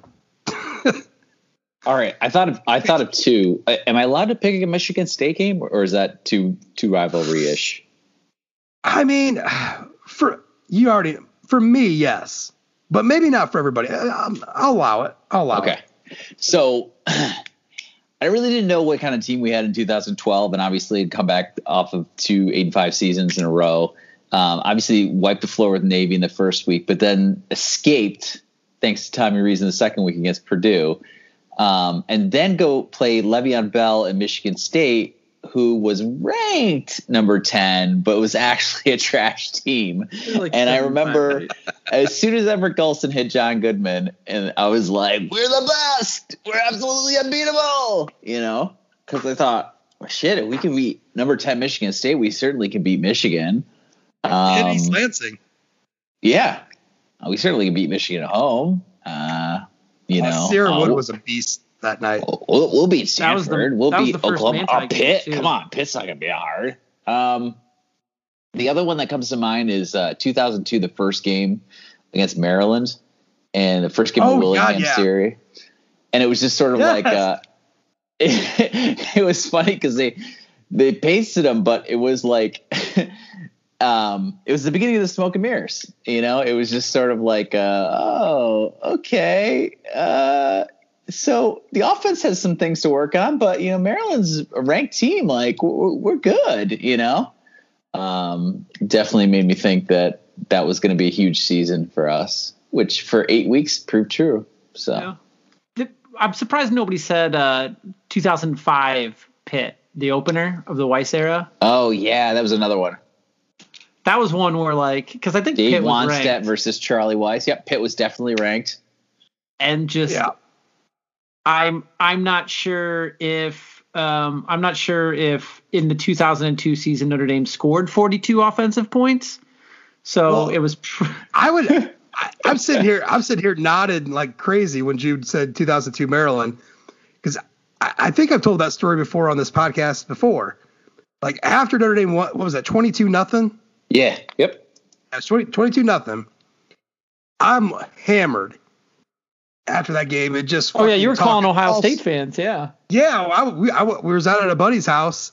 They were having a party, and they're all Ohio State fans, and I'm going off. And I normally am fairly reserved because I'm outnumbered, with these cats. I don't talk shit, just be an asshole. But I'm drunk. I just watched 22-0. Ty Willingham's, the second coming. And I talk all sorts of shit. And it just, of course, that year, Ohio State won the national championship. Yeah. So I was reminded about that night more than a few times throughout that season. And I was just sitting there praying to God, like, why isn't Ohio State losing these games they should be fucking losing? They stuck a lot of games out of their ass that year. Sure did. Good team, but yeah, that's a good one, Jude. That's a perfect example. Perfect example.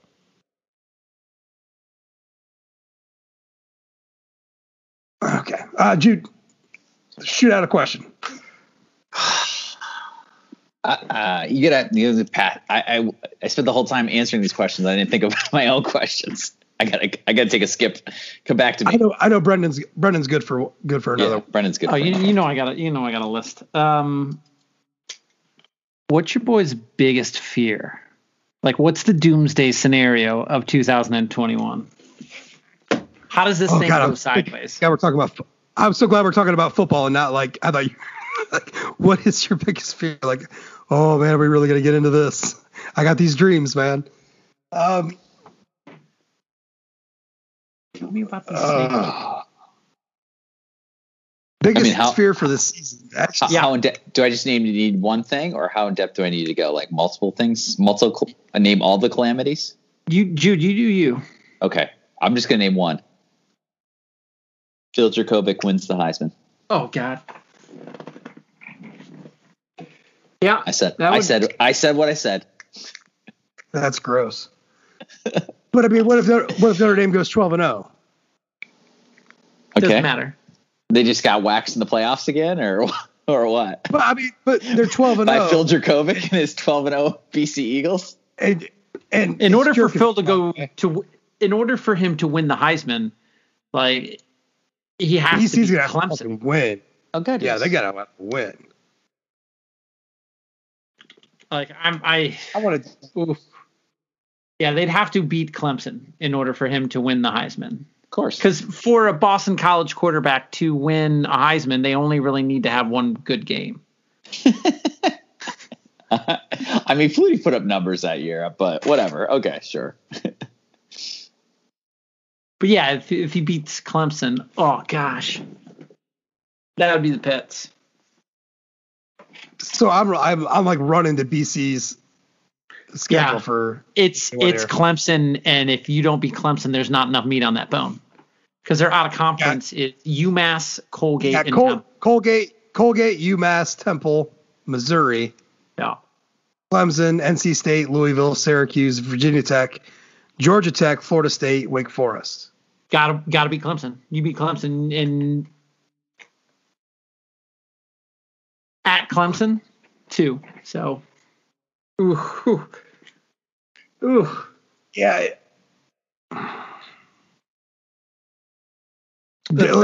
I'll say this. Going into that Clemson game, he'll have an insane amount of hype with Colgate, UMass, Temple, and Missouri, who you could tout up as an SEC school.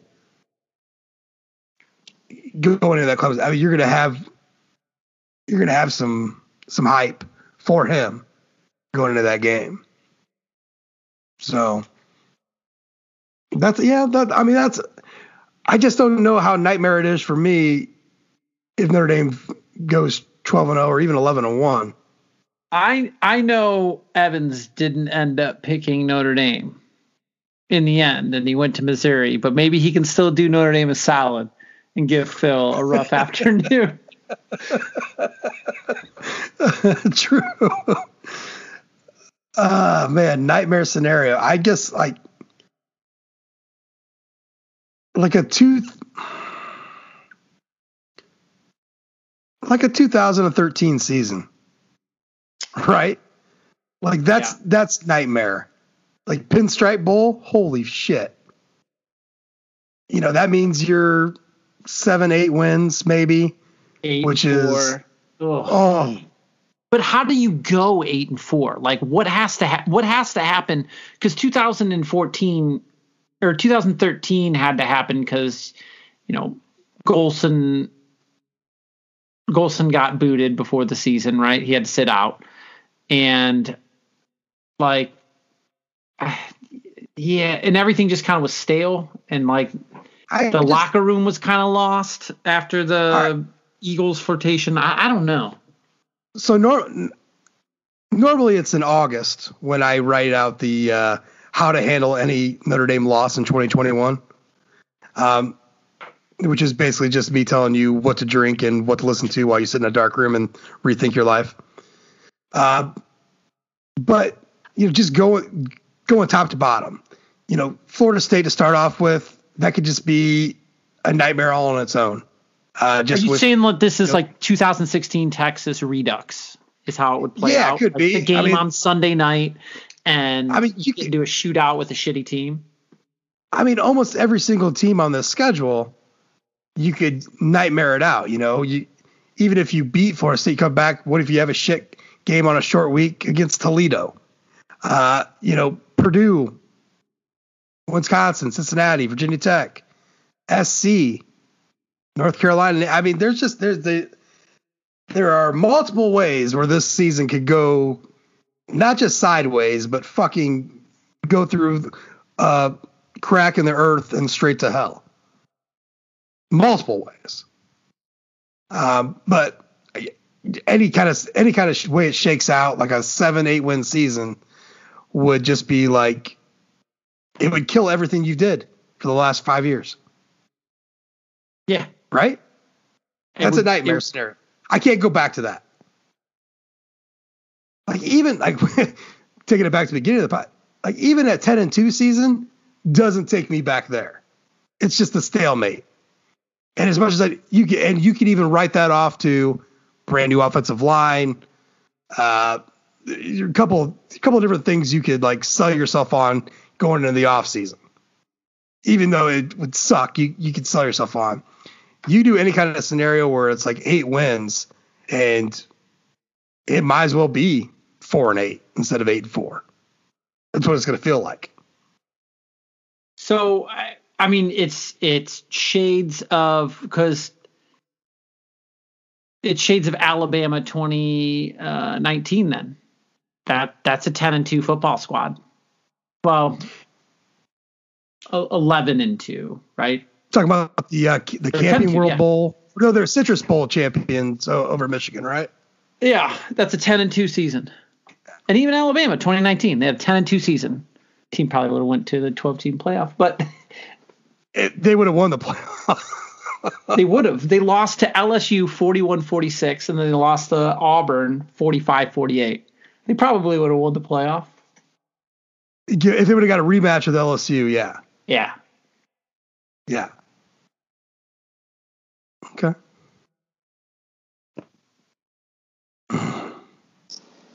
Brendan, you have answer your own question? Did you answer it? As far as my biggest fear going into 2021, I think the only real fear I have is that Notre Dame has even a total failure of a season wouldn't upset me. It would be sort of maybe the 8-4, but a 9-3 is the one that would really get me, because at least if there's failure, there's changes that end up happening. But 9-3, it would feel like a lost year.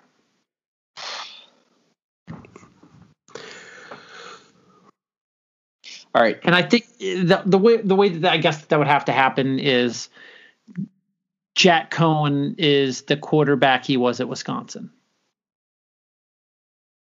And he hasn't become the better version of the coaching staff. One bit better. Yeah. Because that's the thing. I when we picked up Jack Cohen, I jokingly called him a Jag.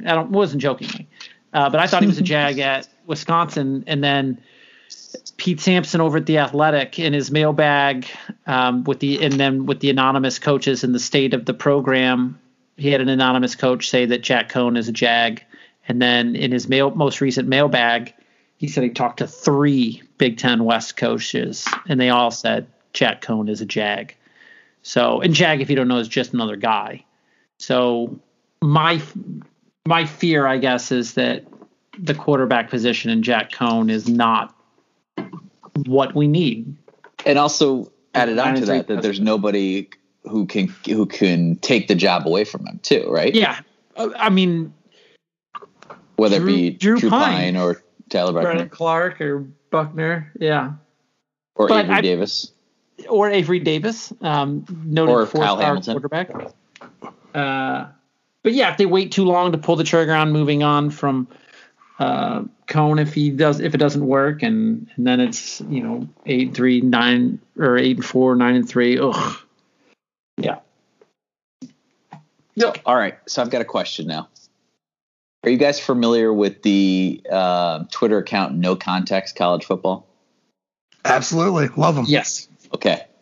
What is to you the definitive No Context College Football screenshot or GIF to that you most strongly identify with Notre Dame? Oh, I thought you were going to say just GIF or screenshot, and it would be Frank Beamer celebrating a 0-0 tie going into overtime, which is the greatest screenshot of all time. It really is. I love the guy. I don't know. Is it Kendichi the on the ground? Robert Kendichi. He looks at the camera. He's just recovered a fumble. And he looks at the camera. And he like waves at the camera. I think it was like a Thanksgiving game, like an Egg Bowl or something. Yeah, Egg Bowl. Yeah. Yeah. Well, I was saying, actually, speaking of, I think the one for me is from the Egg Bowl, and that's lift of the leg. Yeah. If I was going to identify with any, that. I mean, the guy shouting, the Stanford guy shouting over Christian McCaffrey's shoulder. That's pretty iconic, right? Yeah, I think they posted the Mike Glass knocking the shit out of the ref. The guy, yeah.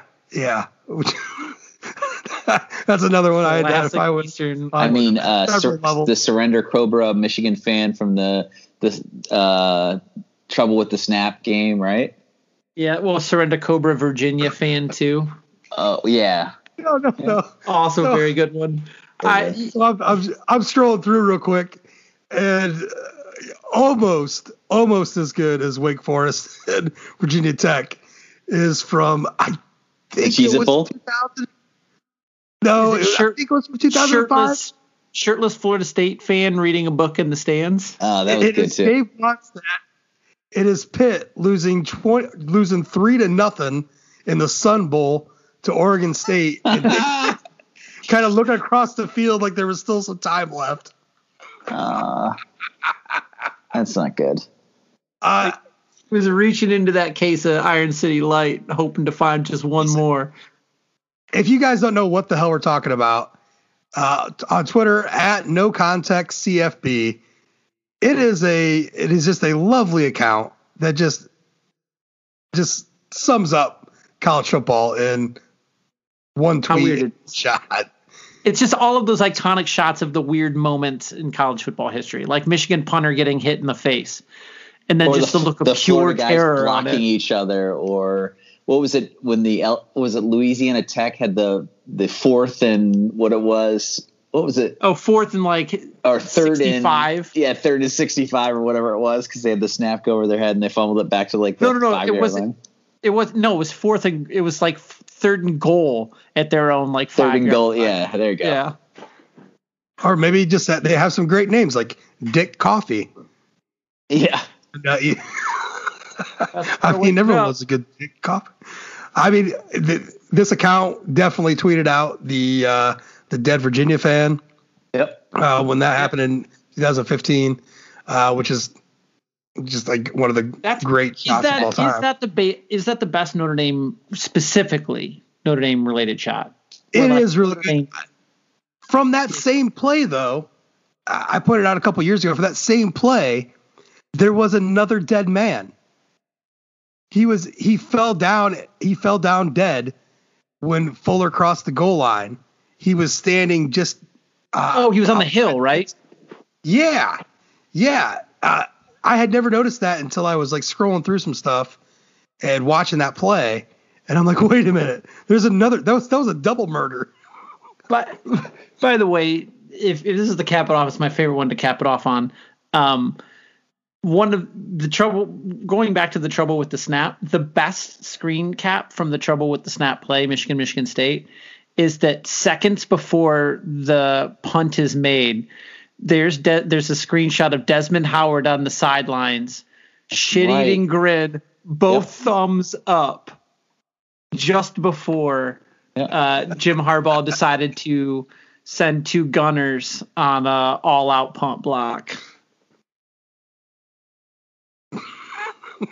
Michigan State didn't have a guy set to receive a punt, and Jim Harbaugh's got 2 guys on a special teams punt team set out wide to go down the field, down the punt. Oh, so they posted a Notre Dame one just a couple weeks ago. Yep, the Jimmy Clausen one. Yeah, missed that one. Whoop, like that one. Black eye, most points scored in the first quarter of the season. It was fucking last game of the year. Yeah. And it was 14. 14 points, yeah. Yeah.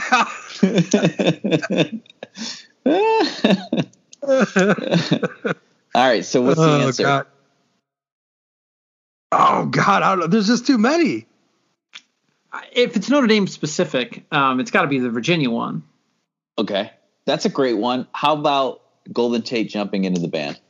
Have they oh, yeah. Yeah, that's an all-time. Yeah, that's an all-timer. I mean, too bad. Brendan and I have an affinity for Carson Palmer holding up the Jules Shillelagh because we both think it's bullshit. That's like the only shot image of the trophy. Yeah. Notre Dame needs to do something about that. Tommy Rees is close. You see it hit the tunnel? Yeah, well, and it had his wins too. It had the 11. It had the he was highlighting his Michigan State wins. Yeah, he needs to. The 11 and 13. I don't know. I mean, honestly, the overall there is really. I do wish Notre Dame had the Beamer one. Well, I'll tell you one that I love is it's not Jerry Kill, but it's some Michigan or Minnesota coach eating a dilly bar at halftime of a game, which is like 30 degrees outside. Oh yeah, yep, that was a good one. There's snow coming down. God, I love this fucking dumb sport. Minnesota. It's so fantastic.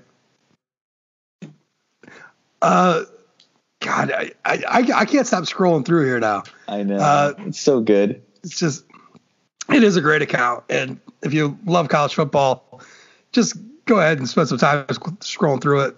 It's fucking great. I mean, you'll get to Minnesota's probably the most.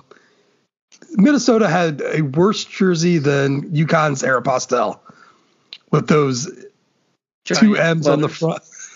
Oh yeah, the move, the man's ears. You got a question, Josh? Yeah. Let's go back. Let's dive into some shit here. All right, do some rapid fires. Jude, Brendan, top 3 offensive players for Notre Dame this season.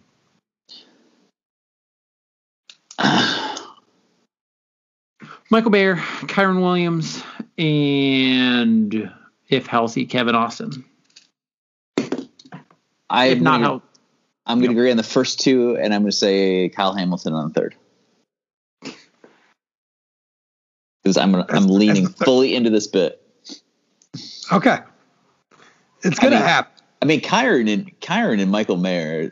I mean, like, why would you vote against them? Like, I'm not sure why you would. I don't know. I just like before when lamented. I mean, if I had to pick a non-jokey answer, and Kevin Austin's a great answer. I'm going to say Brady Lindsey. What the hell? Yeah. If Kevin Austin isn't healthy, Brady Lindsey's my third one. Yeah. I feel like I know better than any Big Ten West coach, and I'm going to go ahead and say Jack Cohn because fuck you, motherfucker. And that would be a great, if that comes true, everything's good. Everything's gold. We're doing great. We're doing great. Same question, but on the defensive side.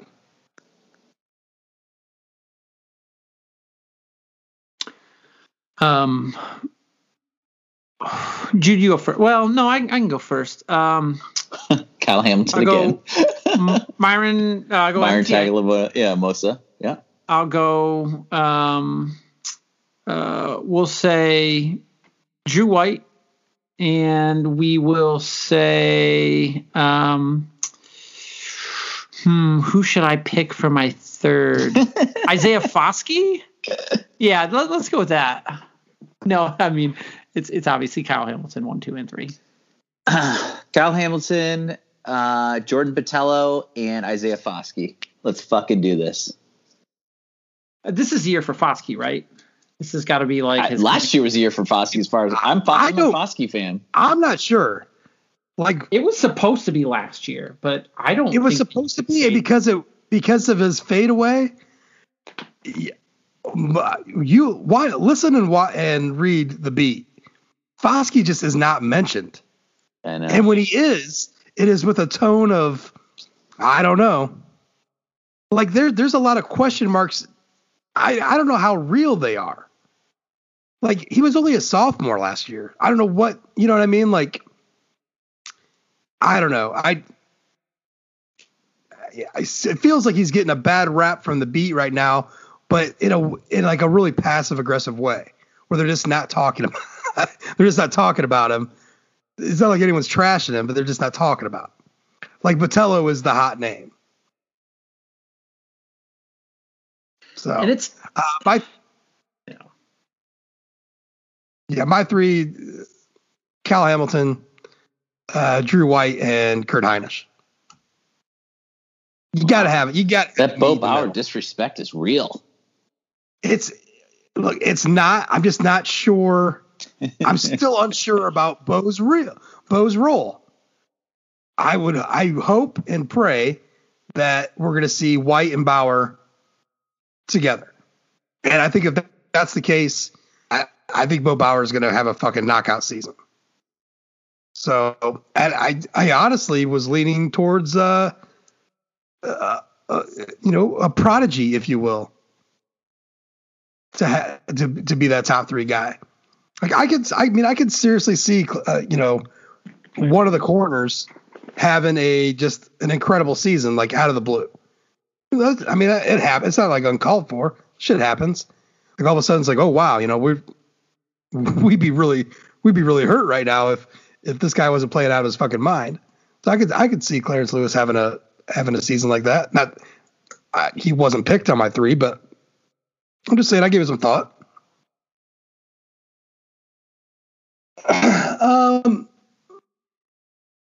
What's the one road game that you wish that you were going to?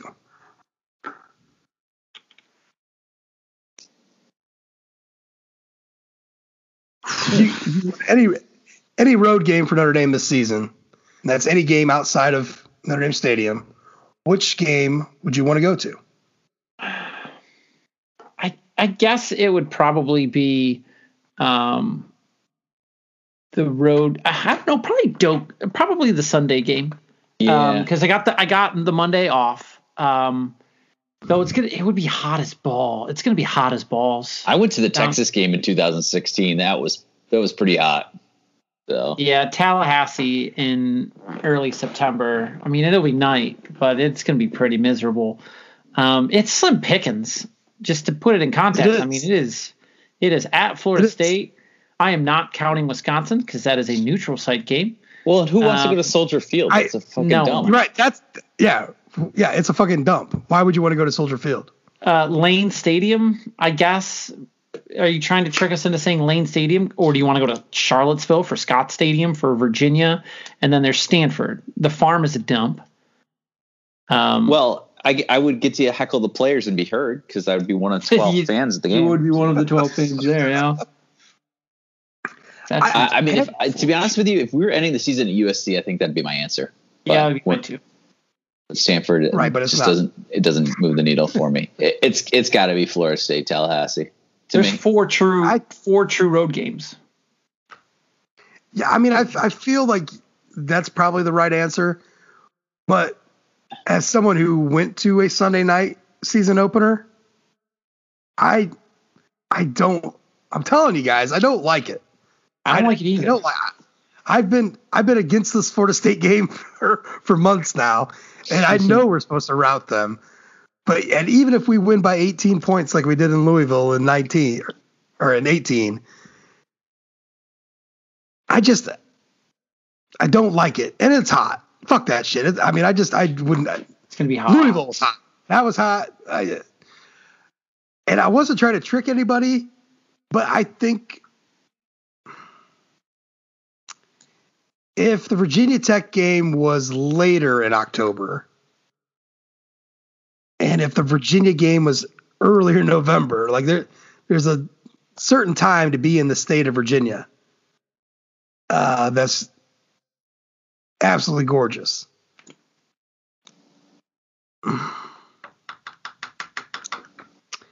I mean, I might as well ride it. Give me Virginia Tech because you just want to hear that intro. You want to. I want to see the atmosphere. I want to. I would just continue my shit talking ways. I mean, might as well. But my runner up would actually be Virginia. And it's just, you're right. There's slim pickings on the road. And no, I don't want to. I'm going to tell you right now, that Virginia game is going, just looking at it now, it's going to give me heart palpitations because it's post-Navy. It's an away game. That has all the makings of a classic trap game. So I wouldn't want to be there. That just sounds like a miserable game to be at. Here's Virginia's schedule leading up to Notre Dame.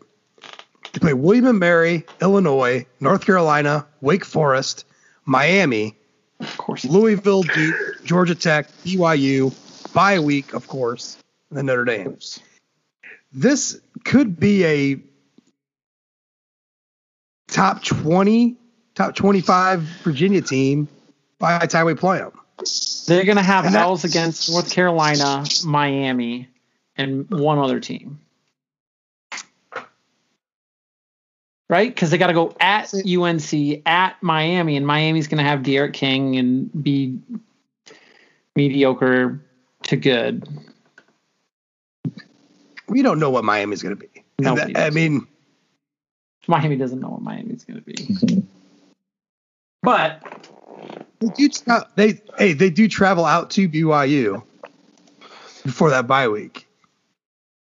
I don't know. I just got to. I mean, we're talking this late in the season, a 1 or 2 loss team from the ACC. Yeah. There's only so many. There's 25 spots, and the committee feels like they need to rank the ACC X amount of teams. So I can see them in that like 24, 25 spot, right? Like they were in 2019. I don't know.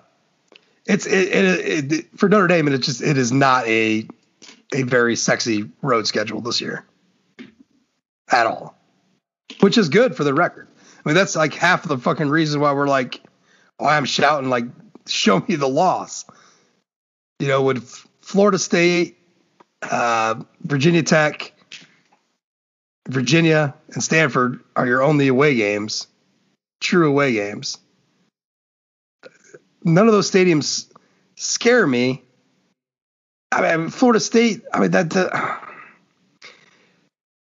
it's not 2000. It's not 2014. Yeah, I mean it doesn't scare. The games to me feels tricky. Like I'm not going to back off of my line of that Sunday Labor Day game on the road, but it's not a sexy away schedule. So you guys are both sold on that's the away game you go to. Sure. Yeah. Okay.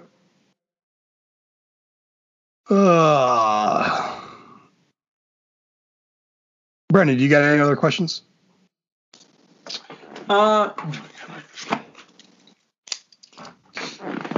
I got one more. What opposing player that Notre Dame sees this season gives you the most cause for concern?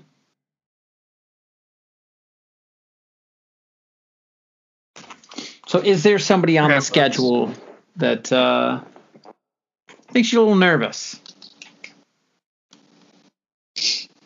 Well, I got 2 quarterbacks, and neither one of them are. I got a quarterback, and neither one of them are Sam Howell. Ooh. And mine is also not Sam Howell. Ooh. Yeah, Keaton Slovis and Graham Mertz. Keaton Slovis was my answer. I'm going to lean more towards Mertz because I think Clay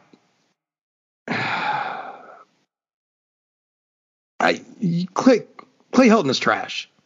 And if this was if they would have got themselves a new coach, I'd feel differently about it. But no, I don't care if Slovis has a DJ Uiagalelei type of game.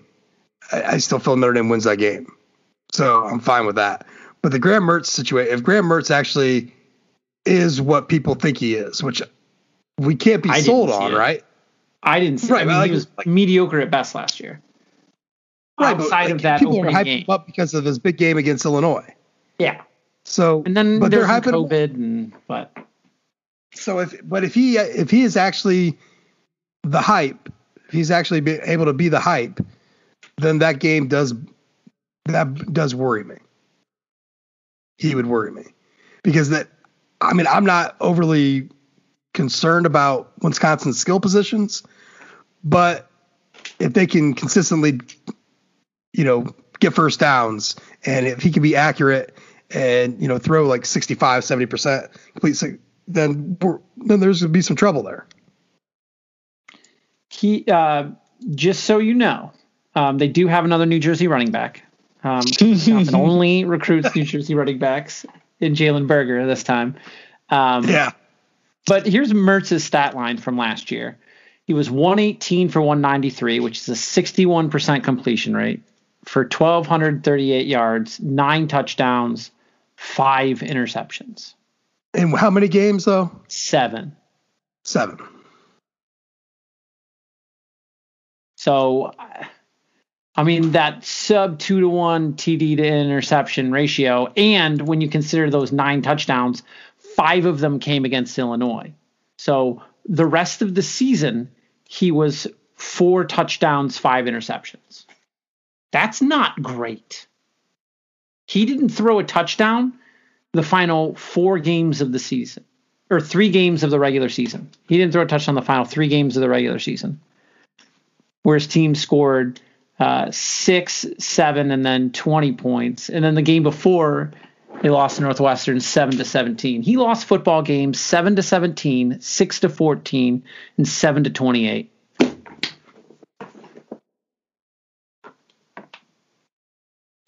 Narrative's a hell of a drug, and they are certainly peddling it. But yeah, Mertz is going to be playing out of his mind. I would imagine Cone too, right? Competing against each other, and each one. I was reminded today about Wisconsin's special reverse revenge tour with Jack Cohn and Notre Dame, and also I can't even think of his name. Wisconsin quarterback that transferred to Eastern Michigan. So, and they play Eastern this year. So there you go. Yeah, I watched Slovis a lot in 2019 when he came in, and he wasn't expected to be much of anything because they had JT Daniels, and I think Daniels was getting all the hype. Yeah, and he was the most electrifying because any moment he could be slinging a 50-yard touchdown or making the most crazy ass interception you've ever thrown, ever seen or whatever. And then last year he had 6 games. He threw for basically 2,000 yards, 17-7 TD interception ratio, which means he's up to 47-16 TD interception ratio in 2 years. He's got a completion percentage of 70% blended over 2 years, 67% last year. Kid's good, dude. Kid's really good. Oh, he's good. Yeah, I mean, he's gotten some weapons taken away from him, but I'm sure he has others. No, they've done a okay job.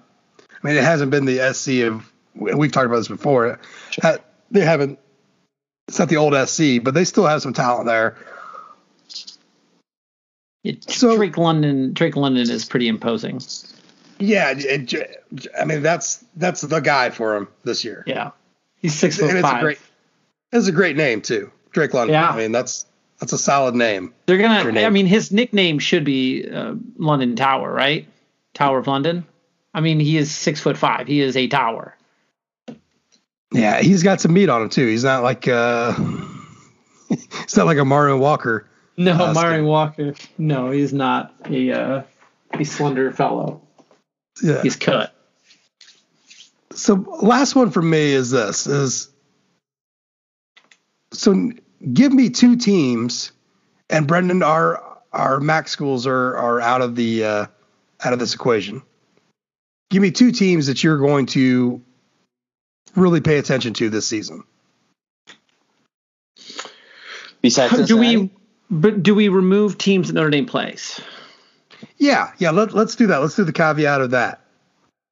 Like, so outside of the purview of Notre Dame's season. Okay.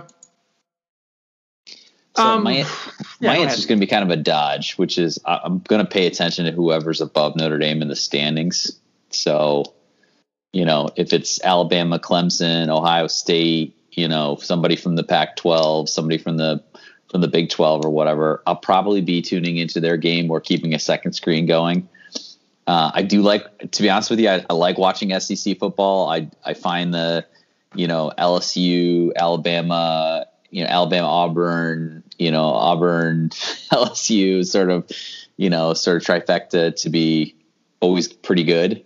I really like the LSU Texas stuff that happened for a couple of years too. So I'll probably watch, more than my fair share, and then looking forward to getting to Pac-12 After Dark back and, and sort of getting weird with watching, Oregon and Stanford late, or Oregon and Cal or somebody like that, in a game that's might mean something if they're ahead of Notre Dame.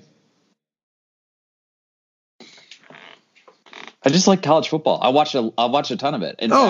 Before Notre Dame, which is why I asked the question. Yeah, before Notre Dame's game comes on, I'll be like literally flipping around the dial, being like, okay, is there a game on Yes right now? Like, can I watch some Dartmouth Yale bullshit or something before we kick off something else? That's not bullshit. Give me good. It's just not my first choice, so. God, I miss PlayStation Vue so much. Used to get like four screens, so I could watch 4 games at a time, and then I could set up a second tablet next to me and get another 4 games. And it's just it's too bad. The season's coming up when you're bitching about no PlayStation Vue. Yeah, I miss it so much. I paid extra for like Longhorn Network and ESPN Goal Line, which was like the red zone version for college football, and like. I just was totally into it. Could not get enough. All those like Fox Sports, Seattle's or whatever. I have a 27-inch, iMac, and I could put like 6 games on this thing at once. Yeah, normally, right. Well, I haven't had a college football season in my new house, and I don't have a 2 TV set up. I don't have a second mounted TV down in my basement. Just have one. The other one went into my office.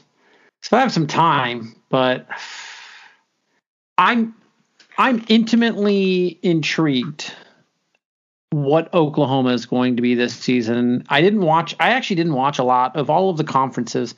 I probably watched the Big 12 the least last season. So I'm kind of interested to see. Oklahoma is right now the odds-on favorite, right? Because Spencer Rattler, and there's the hype train. And I'm kind of interested to see if they do fall on their face and kind of what that looks like. And then the SEC is particularly intriguing to me, just the conference sort of as a whole.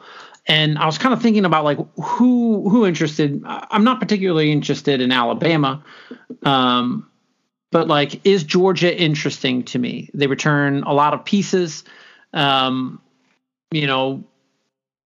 Daniels is now the starter, having taken over for them, and they kind of had a renaissance at the end of the year with JT Daniels.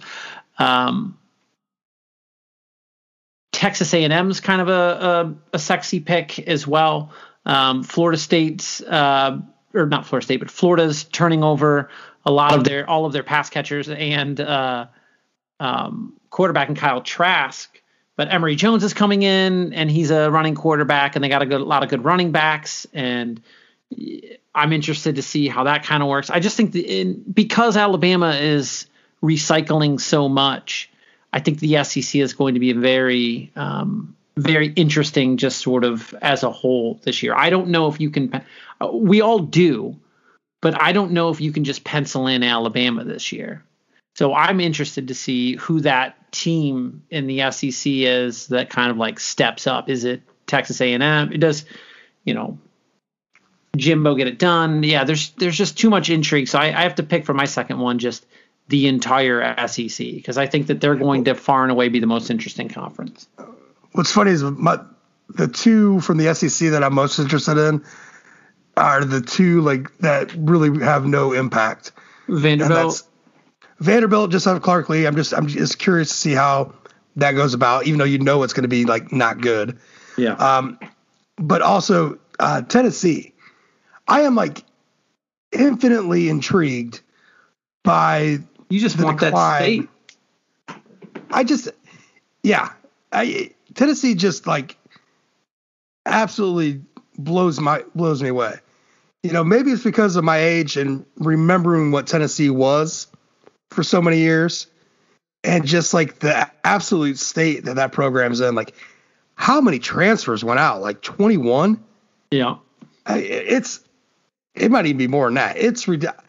I'm very curious to see just how they end up trying to get through the season. What that's going to look like, and if they're going to have any hope at all of ever, climbing their back way into respectability in the East. I don't know. Kentucky's a better shot right now than Tennessee. So, and I mean, Kentucky's been that way and they've had a few years to build up that equity. So, a couple teams here that I've had thought about, and Penn State, and the reason why is Penn State did not have a good 2020, no, at all. It was very bad. What are they 2-3 or I don't know. They started the season 1-4. I think they started their season 0-5, right? They were 0-5 to start the year, and I think they won their last 4. I think that's how it went, right? They started 0-5, then they beat Michigan, and then they rattled off 3 more wins. Then they won the last 4. Yeah, 4 and 5. But here's the thing. Here's why I'm interested in seeing what Penn State does. If Penn State has a good year, a kind of a comeback year, if you will, and just go through the schedule, they start off their season in Camp Randall against Wisconsin. Then they play Ball State, Auburn, Villanova, Indiana, Iowa, Illinois, Ohio State, Maryland, Michigan, Rutgers, Michigan State. That Auburn game in there is a gorgeous one. That's a game that no one's really, I don't hear a whole lot of people talk about. But that's Auburn, Penn State. Fuck, man. Sign me up for that. That sounds like a fun one to watch. But here's the thing. If Franklin has a good season, and we're talking 9-10 wins, when's SC get a call? Right? I am to get Jimmy Franks. I don't think James Franklin is a good football coach. I think he's a hell of a recruiter. But I am pretty scared about James Franklin in LA recruiting for SC and still being way more competent than Clay Helton. Is he though? I think he is. I think he's proved that he's a better coach than Helton. His late game management against Ohio State back-to-back seasons it's very Clay Helton. Malfeasance. It is malfeasance. He had Ohio State dead to rights 2 straight years. And directly him specifically made those mistakes. But let me ask you, does a James Franklin out-recruit a Clay Helton at SC? Does that hurt Notre Dame? Sure, because he'll take kids, to C.J. Williams come to Notre Dame. Right. So I think this season in particular there's a big hinge because there's a lot of smoke about Franklin and SC, right? There was last. Maybe there a lot of smoke. I don't know how much fire there really is, but there's been a fair amount of smoke. So how SC and how Penn State does this season may tell you how the Notre Dame SC, rivalry is going to go over the next 5-6 years. So that intrigues me quite a bit. I don't, give me Clay Helton forever in LA. But I can't believe they didn't get rid of him already. But you have to think that door, that's coming to a head pretty soon. It blows me away. Like on the Cover 3 podcast, which, by the way, if you are listening to the Cover 3 podcast, national podcast with Bud Elliott, Tom Fornelli, Danny Cannell, and was that Chip Patterson? It's a really good national podcast. So they do a pretty good job. And they had a question about which program would be the best if they were operating at if everyone was operating at full strength, all cylinders, whatever it is, 100% like efficiency rate. And Bud jumped in right away with SC, and Fornelli, he thought he was going to that was his answer as well. Like, SC is still a fucking spot that can be a massive power with a different coach. Then you could probably pick 8-9 different coaches in college football right now that could go out there, and that's a bare minimum, and do a much better job than Helton. And so that affects Notre Dame. And so I am curious about this whole James Franklin thing. That's a big one for me. So I'm going to be paying attention to Penn State season, mainly for just that. And then, and this is cliche, but I am going to watch Iowa State just to fucking Schadenfreude. just to be the biggest hater there was, because I'm over it. I'm done. Like, I love over you being over it. Yeah, I love a good, I love a good story. I love a team that outperforms what it should, in all that sense. But enough is enough. They can't beat Iowa, so why I understand Brock Purdy is a decent quarterback and a fair NFL prospect, but enough's enough. And we'll find out early. I mean, they got Iowa. Number 11. Yeah, they got Iowa. Well, let's do it. They got Iowa in Ames. So, and Iowa's going to be good this year. It's not going to be a bad Iowa team. No, they're a legitimately good, maybe top 15 Iowa squad they got to play. It's going to be a good Iowa team. I think Iowa's always like a crapshoot, right? Yeah. Like, how good are they really? They need some. Ferenz does things his way, and which is, they win 8, 9, 10 ball games a year. And they also beat Iowa State. He beat Iowa State. So if they get past, if Iowa State can't get past Iowa, then, shut the fuck up. I don't give a fuck what Iowa State does the rest of the way down. And they don't play Texas and Oklahoma until November. So I don't know. I think with Brendan, I don't think I watched a lot of Big 12 football last year. Yeah, I was thinking about that today, just how very little of that conference I actually watched. Like, I might have watched more Pac-12. Yeah, I was thinking the same which is thing. almost like a terrible thing to say. But I think the Big 12 played almost a full season, so I don't. Yeah, I don't know how I got this giant hole in my college football repertoire, but there it was. I just think the Big 12 in general could be.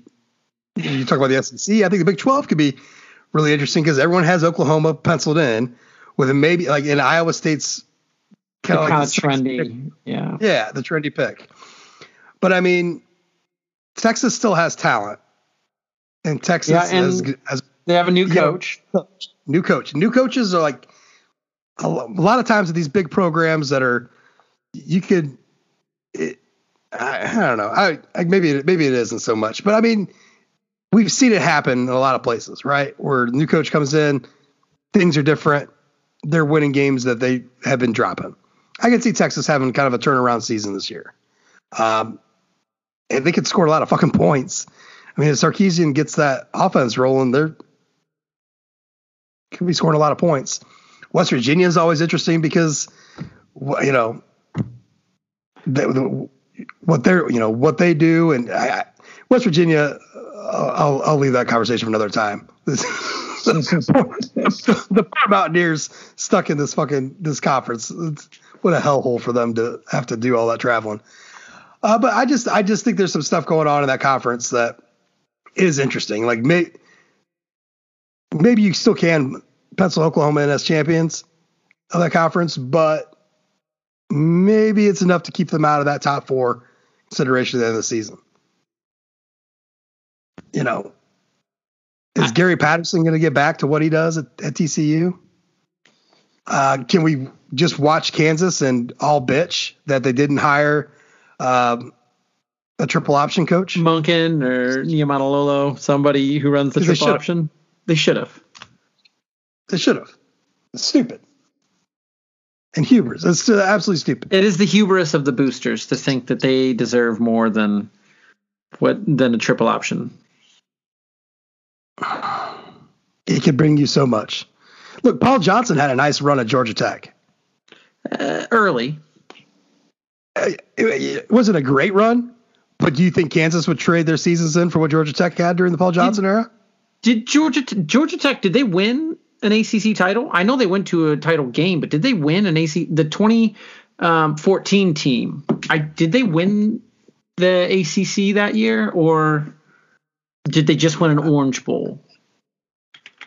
Because 2014 was the gold standard of Paul Johnson's Georgia Tech, because that's what led to that 2015 team being so hyped. Right. They went 11-3, and they beat Mississippi State in the Orange Bowl. No, they lost to Florida State. Yeah, that was the 2014 Florida State team. But yeah, they took that Florida State team was 35-37. So that was like they almost reached the highest of highs. Oh, right. It was that 14 season though that had the hype for 15. Yeah, that's why we had Bill Lewis working around the clock to stop the option. And it worked. It did. Unfortunately, Drew Tranquil's knee was blown out that game. And God, how horrific. That was horrific. That's when Kelly decided to advise a linebacker to cross-train how to stop the option, right? Yeah. Which has been a tradition ever since. Robbie Regan. I mean, well, I'll tell you what. It was that season, that game against Georgia Tech, where we really started to see, like, because Bill Lewis was not on Notre Dame's coaching staff. Like, he wasn't an assistant. He was a analyst, and that really was when it started being more and more prevalent, across the country with some of the better teams, that they're beefing up their analyst jobs. They were pouring more money into hiring people to be analysts. Like, how many does Saban have of that? It was incredible. And so that was kind of a big thing. It's like, all right, we have this guy. He's his one job. We're paying him what, 150, 200 grand a year to just stop to win this game. We paid Bill Lewis 200 grand to beat Georgia Tech and Navy. Why didn't our defensive coordinator figure it out? We had a former NFL defensive coordinator at the position. Why couldn't he have? They don't run the option in the NFL. Oh, you don't think that coordinator had any other sort of deficiencies that might otherwise not allow him to get his team in best position to tackle football players? No, I mean, think about once he left Notre Dame, how much he was scooped up. Well, he was scooped up as an analyst in lots of places. Maybe he had some PTSD too from the option at Georgia Southern when he trashed it. Yeah, that's right. And made himself the most hated man in the world to Paul Johnson. I mean, Paul Johnson. Paul Johnson away with it, like in The Purge. Paul Johnson would have murdered people. Can you name Brian Van Gorder's current occupation? Rewatching the Georgia Tech Louisville game film when Paul Johnson dropped a 70 spot on him. That was one of the most fun games to watch. Like, of all the blowouts that could exist, that one was gorgeous. Yeah, I think BBG's a DC at a high school in Florida. He is. It's Alabama, but it's Gulf Shores High School. Yeah. It's actually a good high school. I mean, you got Notre Dame's former defensive coordinator there. I mean, the Dolphins. And Georgia, and Auburn, and Atlanta. The Dolphins. The head coach there, I think, has some connections. I think they got a couple of. Yeah, his name is Mark Hudspeth. He was the head coach of Austin Peay in 2019. Okay. Yeah, there was some connections there. I'm surprised there's not more like Grand Valley guys there.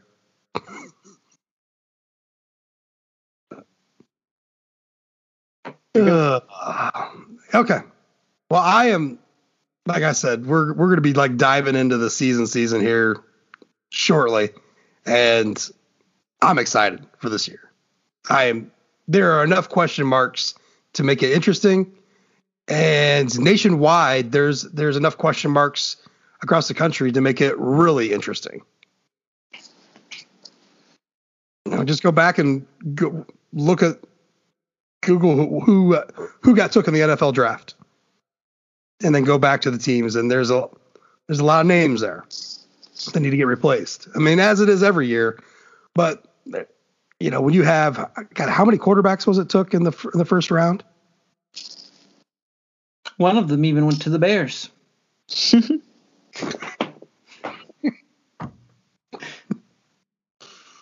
I mean, Ohio State's penciled in to win the Big Ten, right? Because they're Ohio State.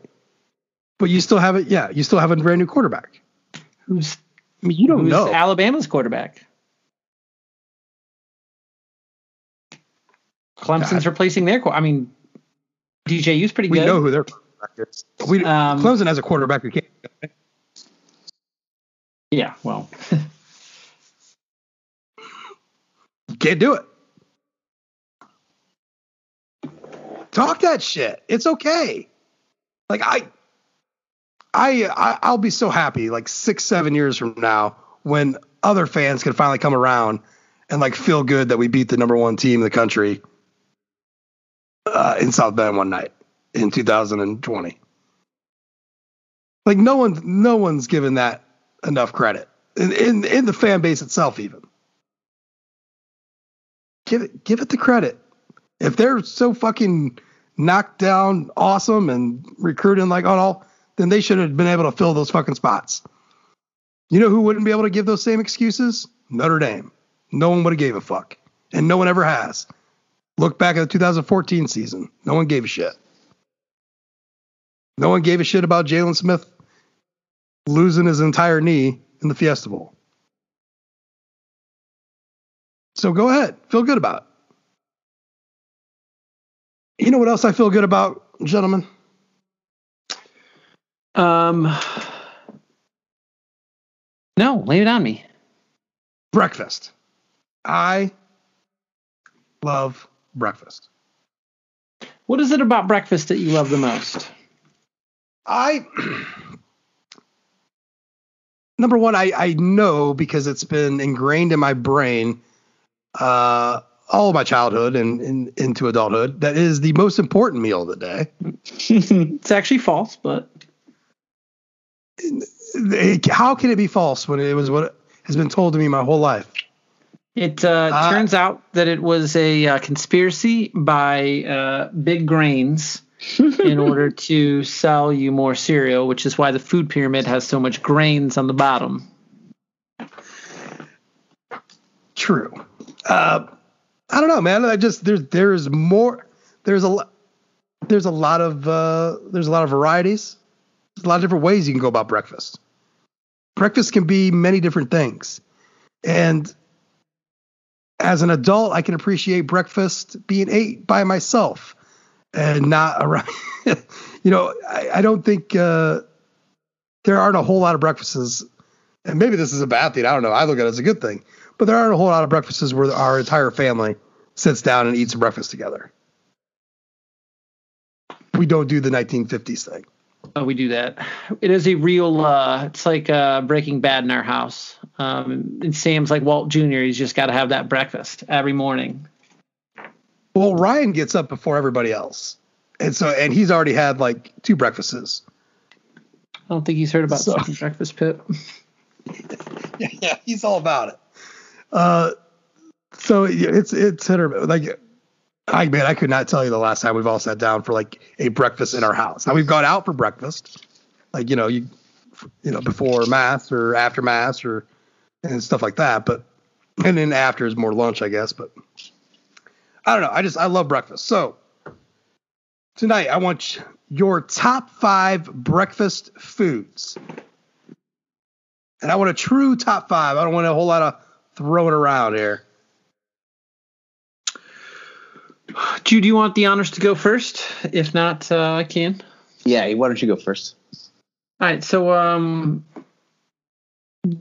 if I just say, most mornings I just drink black coffee. But if I'm picking breakfast foods, number 5, hash. It can be corned beef hash. It can be sausage hash. It can be any kind of hash. It is the superior way to eat potatoes on a breakfast morning. Number 4 is a lox bagel, and it's got to be loaded up with those capers on top. With the smoked salmon and the creamed cheese and the red onion. So good. Tomato. Number 3, avocado toast on a sourdough bread.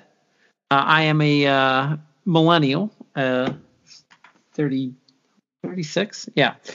Number 2, an untoasted salt bagel. Well, my salt bagel is salty as possible. Not adorned with anything like butter or jellies or jams, anything. I just want salt. And number 1 is bacon, and not crunchy bacon. I don't like my bacon to splinter like candied glass or hard candy. You like yours chewy? I don't want it chewy. I like it firm. So if I hold on to it, it slowly wilts. So when I chew on it, there's like a firmness to it. It's tough to get. I found that I cook my bacon in the oven now because I'm able to. I put it on a sheet tray, and right. I put it in there at 375 for 15 minutes. So you're not a microwaver. I'm not a microwaver. No, I like a nice thick cut bacon that's got some chew to it. And that's my 1 through 5. I guess 5 through 1. Okay. All right, you guys ready? Yeah. Okay. I grew up in New Jersey, so my number 5 is Taylor ham, egg and cheese. Some people call it pork roll if you prefer, but it's made by the Taylor Company. Salt, pepper, ketchup, probably going to throw on there too. I haven't had one in probably 20 years, and I still think about it. I think I dream about it, to be honest with you. So, number 4, my wife has a weird hang up about pancakes. She just doesn't believe in herself that she can make them. And my kids always ask for pancakes. So pancakes have sort of become the daddy thing. So I look forward to making my kids pancakes because literally my only other meal that I make for this family is like meatloaf. I mean, unless you want me to microwave something stupid, obviously I can do that, or stick something into an oven that's pre-cooked. But I really like pancakes. I prefer plain pancakes, but my kids like them with chocolate chips and blueberries and all sorts of interesting things in them. So I like pancakes, and I like fake syrup, even though I live in upstate New York and everyone here eats real maple syrup coming out of the maple tree. I just I grew up with the fake stuff, and I still like the fake stuff. So yeah, I'm more of a fake stuff guy too. I pretty much eat one cereal and one cereal only every morning for breakfast. It's called Fiber One Honey Cluster cereal. It's because I am indeed every one of my 41 years of age. There's nothing more satisfying than eating a big bowl of hot Fiber One and then taking the world's funnest dump about 8:30. So if you have any digestion problems, I would definitely recommend getting 36% of your daily value of fiber just in one bowl of cereal. So it's actually really tasty too. Not as I grew up with the cereal called Nut Honey Crunch, so they don't really sell anymore. It's not as good as that, but it's still pretty good for something that has the word fiber as its first word. My go-to meal at McDonald's is a Bakibus, bacon, egg, and cheese biscuit with a medium strawberry banana smoothie. Sometimes when I'm feeling a little fat or a little, just in need of a treat, I go there and get one of those. I've had bacon, egg, and cheese biscuits from McDonald's probably for 35 years. And I know it's terrible for me, but I don't fucking care. And speaking of terrible, the day that I discovered the breakfast crunch wrap combo from Taco Bell was probably the worst day of my life, because I probably ate that thing twice a week for months and easily gained 15 pounds. It's hash brown, egg, nacho cheese, bacon. They come with little Cinnabons with like a little filling on the inside, on the side. I usually got an orange juice with it. It's like 1,000 calories to start your day. It's the stupidest thing you could ever put in your mouth, and you were doing it religiously. But to be honest with you, I think about getting one once a week, and I'm always so proud of myself when I don't go there. So yeah, I miss it. I miss it terribly, but I don't miss the what it was doing to my waistline. So they're in my top 5. Okay.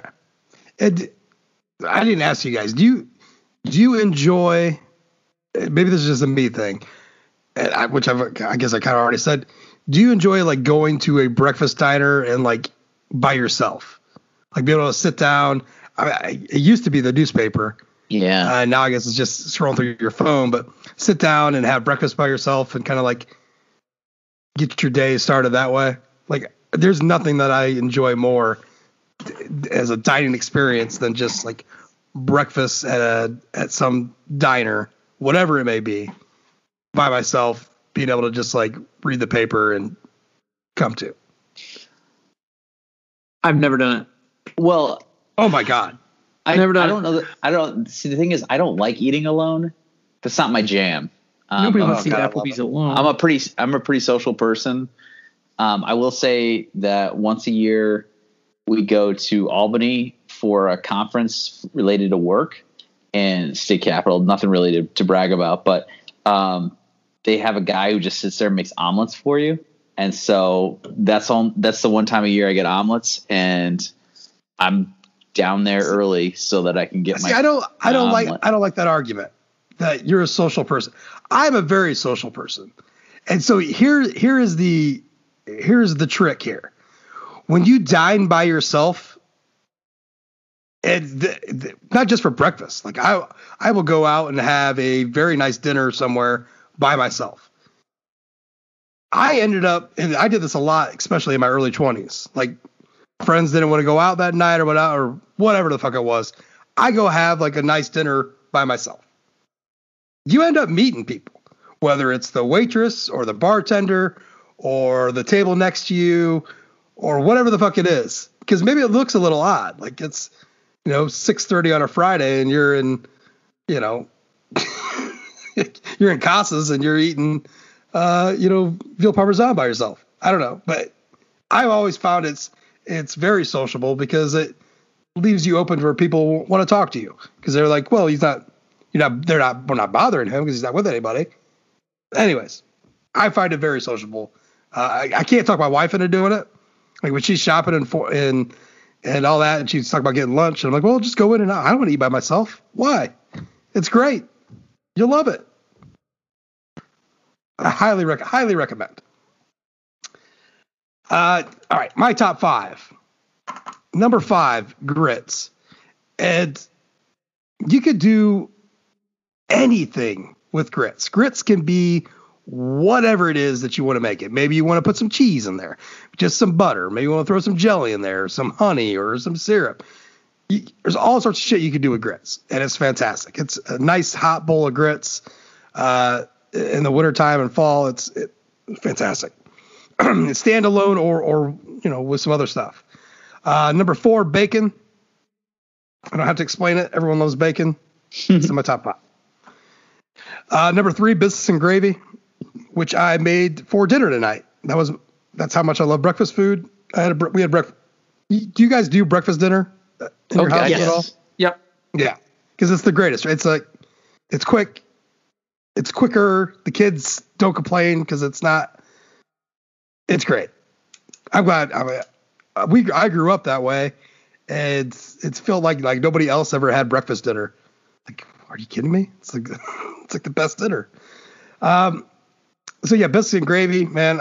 I make a pretty good sausage gravy. I'm not gonna lie. It's pretty simple.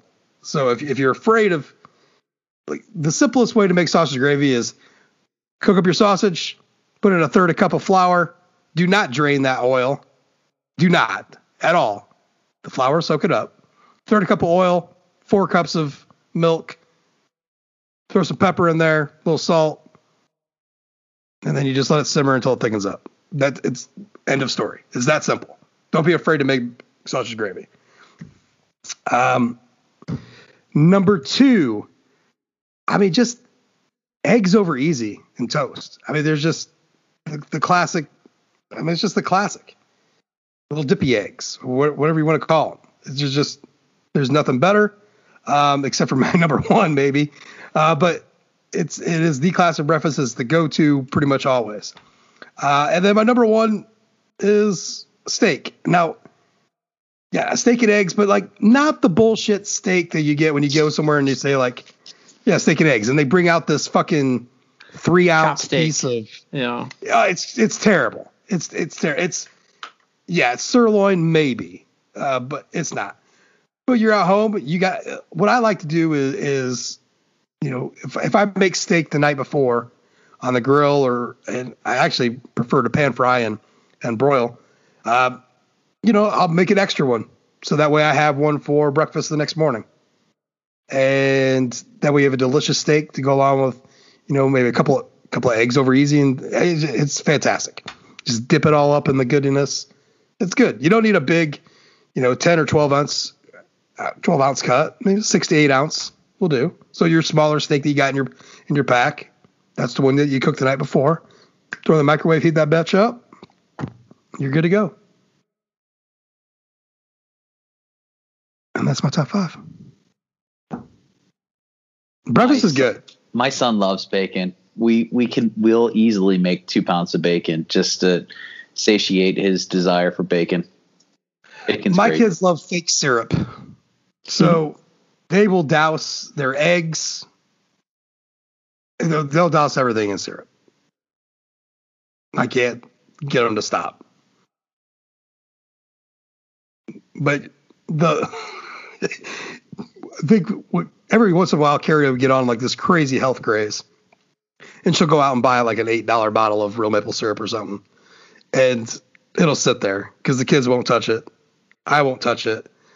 I know all the food nerds out there are probably like, "Oh, I can't believe that's so much." I get that you believe that, but when you for me personally, you grow up poor as shit. You get the 50-cent bottle of whatever the fuck store brand syrup, and that's it. Shit, we used to have, sometimes all we had was was that Caro syrup? I've had that on pancakes before growing up. I don't recommend, but it was what was in the pantry when you went to go eat. People knock frozen waffles. I love frozen waffles. Love them. I know they're like cardboard. That's part of my love. for that. Sam, my son Sam is 4 years old. He wakes up every morning, and the first thing he does is he gets dressed. He immediately throws off his PJs, gets dressed, goes downstairs, opens up the freezer, pulls out a frozen brown sugar and cinnamon Eggo waffle and eats it frozen. Frozen. Yeah, Dylan does the same thing. Just grabs a frozen waffle and just eats it, then comes upstairs and says, "When's breakfast?" And I'm like, what the hell? Do they do this? Do you ever get the Uncrustables? Yeah, the peanut also butter jellies? Frozen. Yes, Dylan. So our freezer downstairs, down in the basement, there's like a trail. Like if you don't go down there for a couple of days, there'll be a trail of those packages from the freezer up the stairs from Dylan going down there and just helping himself to it. It's like, what are you doing? Like, these are frozen. I like them like that. Especially like the Nutella flavored ones. It's like ice cream to them. It's incredible. All right, well, we come to the end. Jude, you got anything to go out on? Yeah, it just happened. Although when you guys hear this, it'll be several hours past. Yared Nuguse, who's a senior at Notre Dame, just qualified for the Olympics by finishing third in the men's 1500 meter Olympic trials with a time of 3 minutes 36 seconds. 3 minutes and 36 seconds. So congratulations to Yared, and that was pretty cool. That's pretty cool. He's going to Tokyo. Be happy about the track talk. Yeah. We did it. We talked track. Maybe Yared? Maybe I'm saying it wrong. I apologize if I'm saying it wrong. Yared? Nope, Jude, you nailed it. Did it? Okay, cool. I think I'll go with it, yeah. I would just always say that you nailed it. You nailed it. Yeah. Nailed it. Yep. Brendan, what do you got left in the tank? I don't have anything left in the tank. I'm just excited that Jude nailed the pronunciation. We can go out on top. I don't know if you did or not. Well, I was recording with you guys, so I didn't get to watch the thing live. So I'll have to see how the guys on NBC pronounce it. Nothing quite like running at 12:40 in the morning for the to make the Olympics, right? Right. And I mean, obviously they're on the West Coast, but I would like to point out that it was no longer than probably 14 years ago than if you had said, I'm going to listen to how the guys on NBC pronounce it to get the pronunciation. A lot of Saturdays you would have got some wrong pronunciation. Oh, God, yeah. Some pretty bad ones at that. Ugh. Yeah. Speaking of Greg, he did tweet out about Sydney McLaughlin world record in the 400 hurdles. Incredible effort. So Greg's totally locked into the track tonight. Definitely tracks. Yeah. So no, congratulations. How did you pronounce it? Nuguse? I thought it was Nuguse. Nuguse? Yeah, because I believe they call him the Goose. I mean, there's all sorts of Top Gun shit we could do with this. Well, I don't believe I have a whole lot to go out on. I was watching the College World Series, just rocking my home field gear for Texas to watch them go out. Put it on the Vandy as the villains because of the whole NC State thing, which now has the entire college baseball world like. Vandy is like playing straight villain role. They were going to anyways, but now it's like magnified times 1,000. So I find that fun. I have a newfound hatred for Mississippi State. So the Super Regional just brought a whole lot of feelings I'd never had before out. And so that's fun. But that's about it. Look, I'm going on vacation, like I might have said earlier, if I didn't. So the site a little lean, but we'll have stuff all week long. And then we're going to come back with the podcasts in July and really start knocking the season out. I am super excited. I don't have the words. And so I won't even try to have the words because we are damn near the end of this podcast. just remember to get on over to Apple Podcasts, leave a rating, leave a review. Just remember, we're just a few guys just hanging out. We're only like the number 2 college football podcast on the SB Nation Network. So, you know what I mean? Go us. We know what we're doing. But whatever review that you do leave, we will read on the next OFT podcast. Be a part of the show. Come get all this energy and be a part of it. And that's it. So for Jude and for Brendan, have a good night. And as always, go Irish.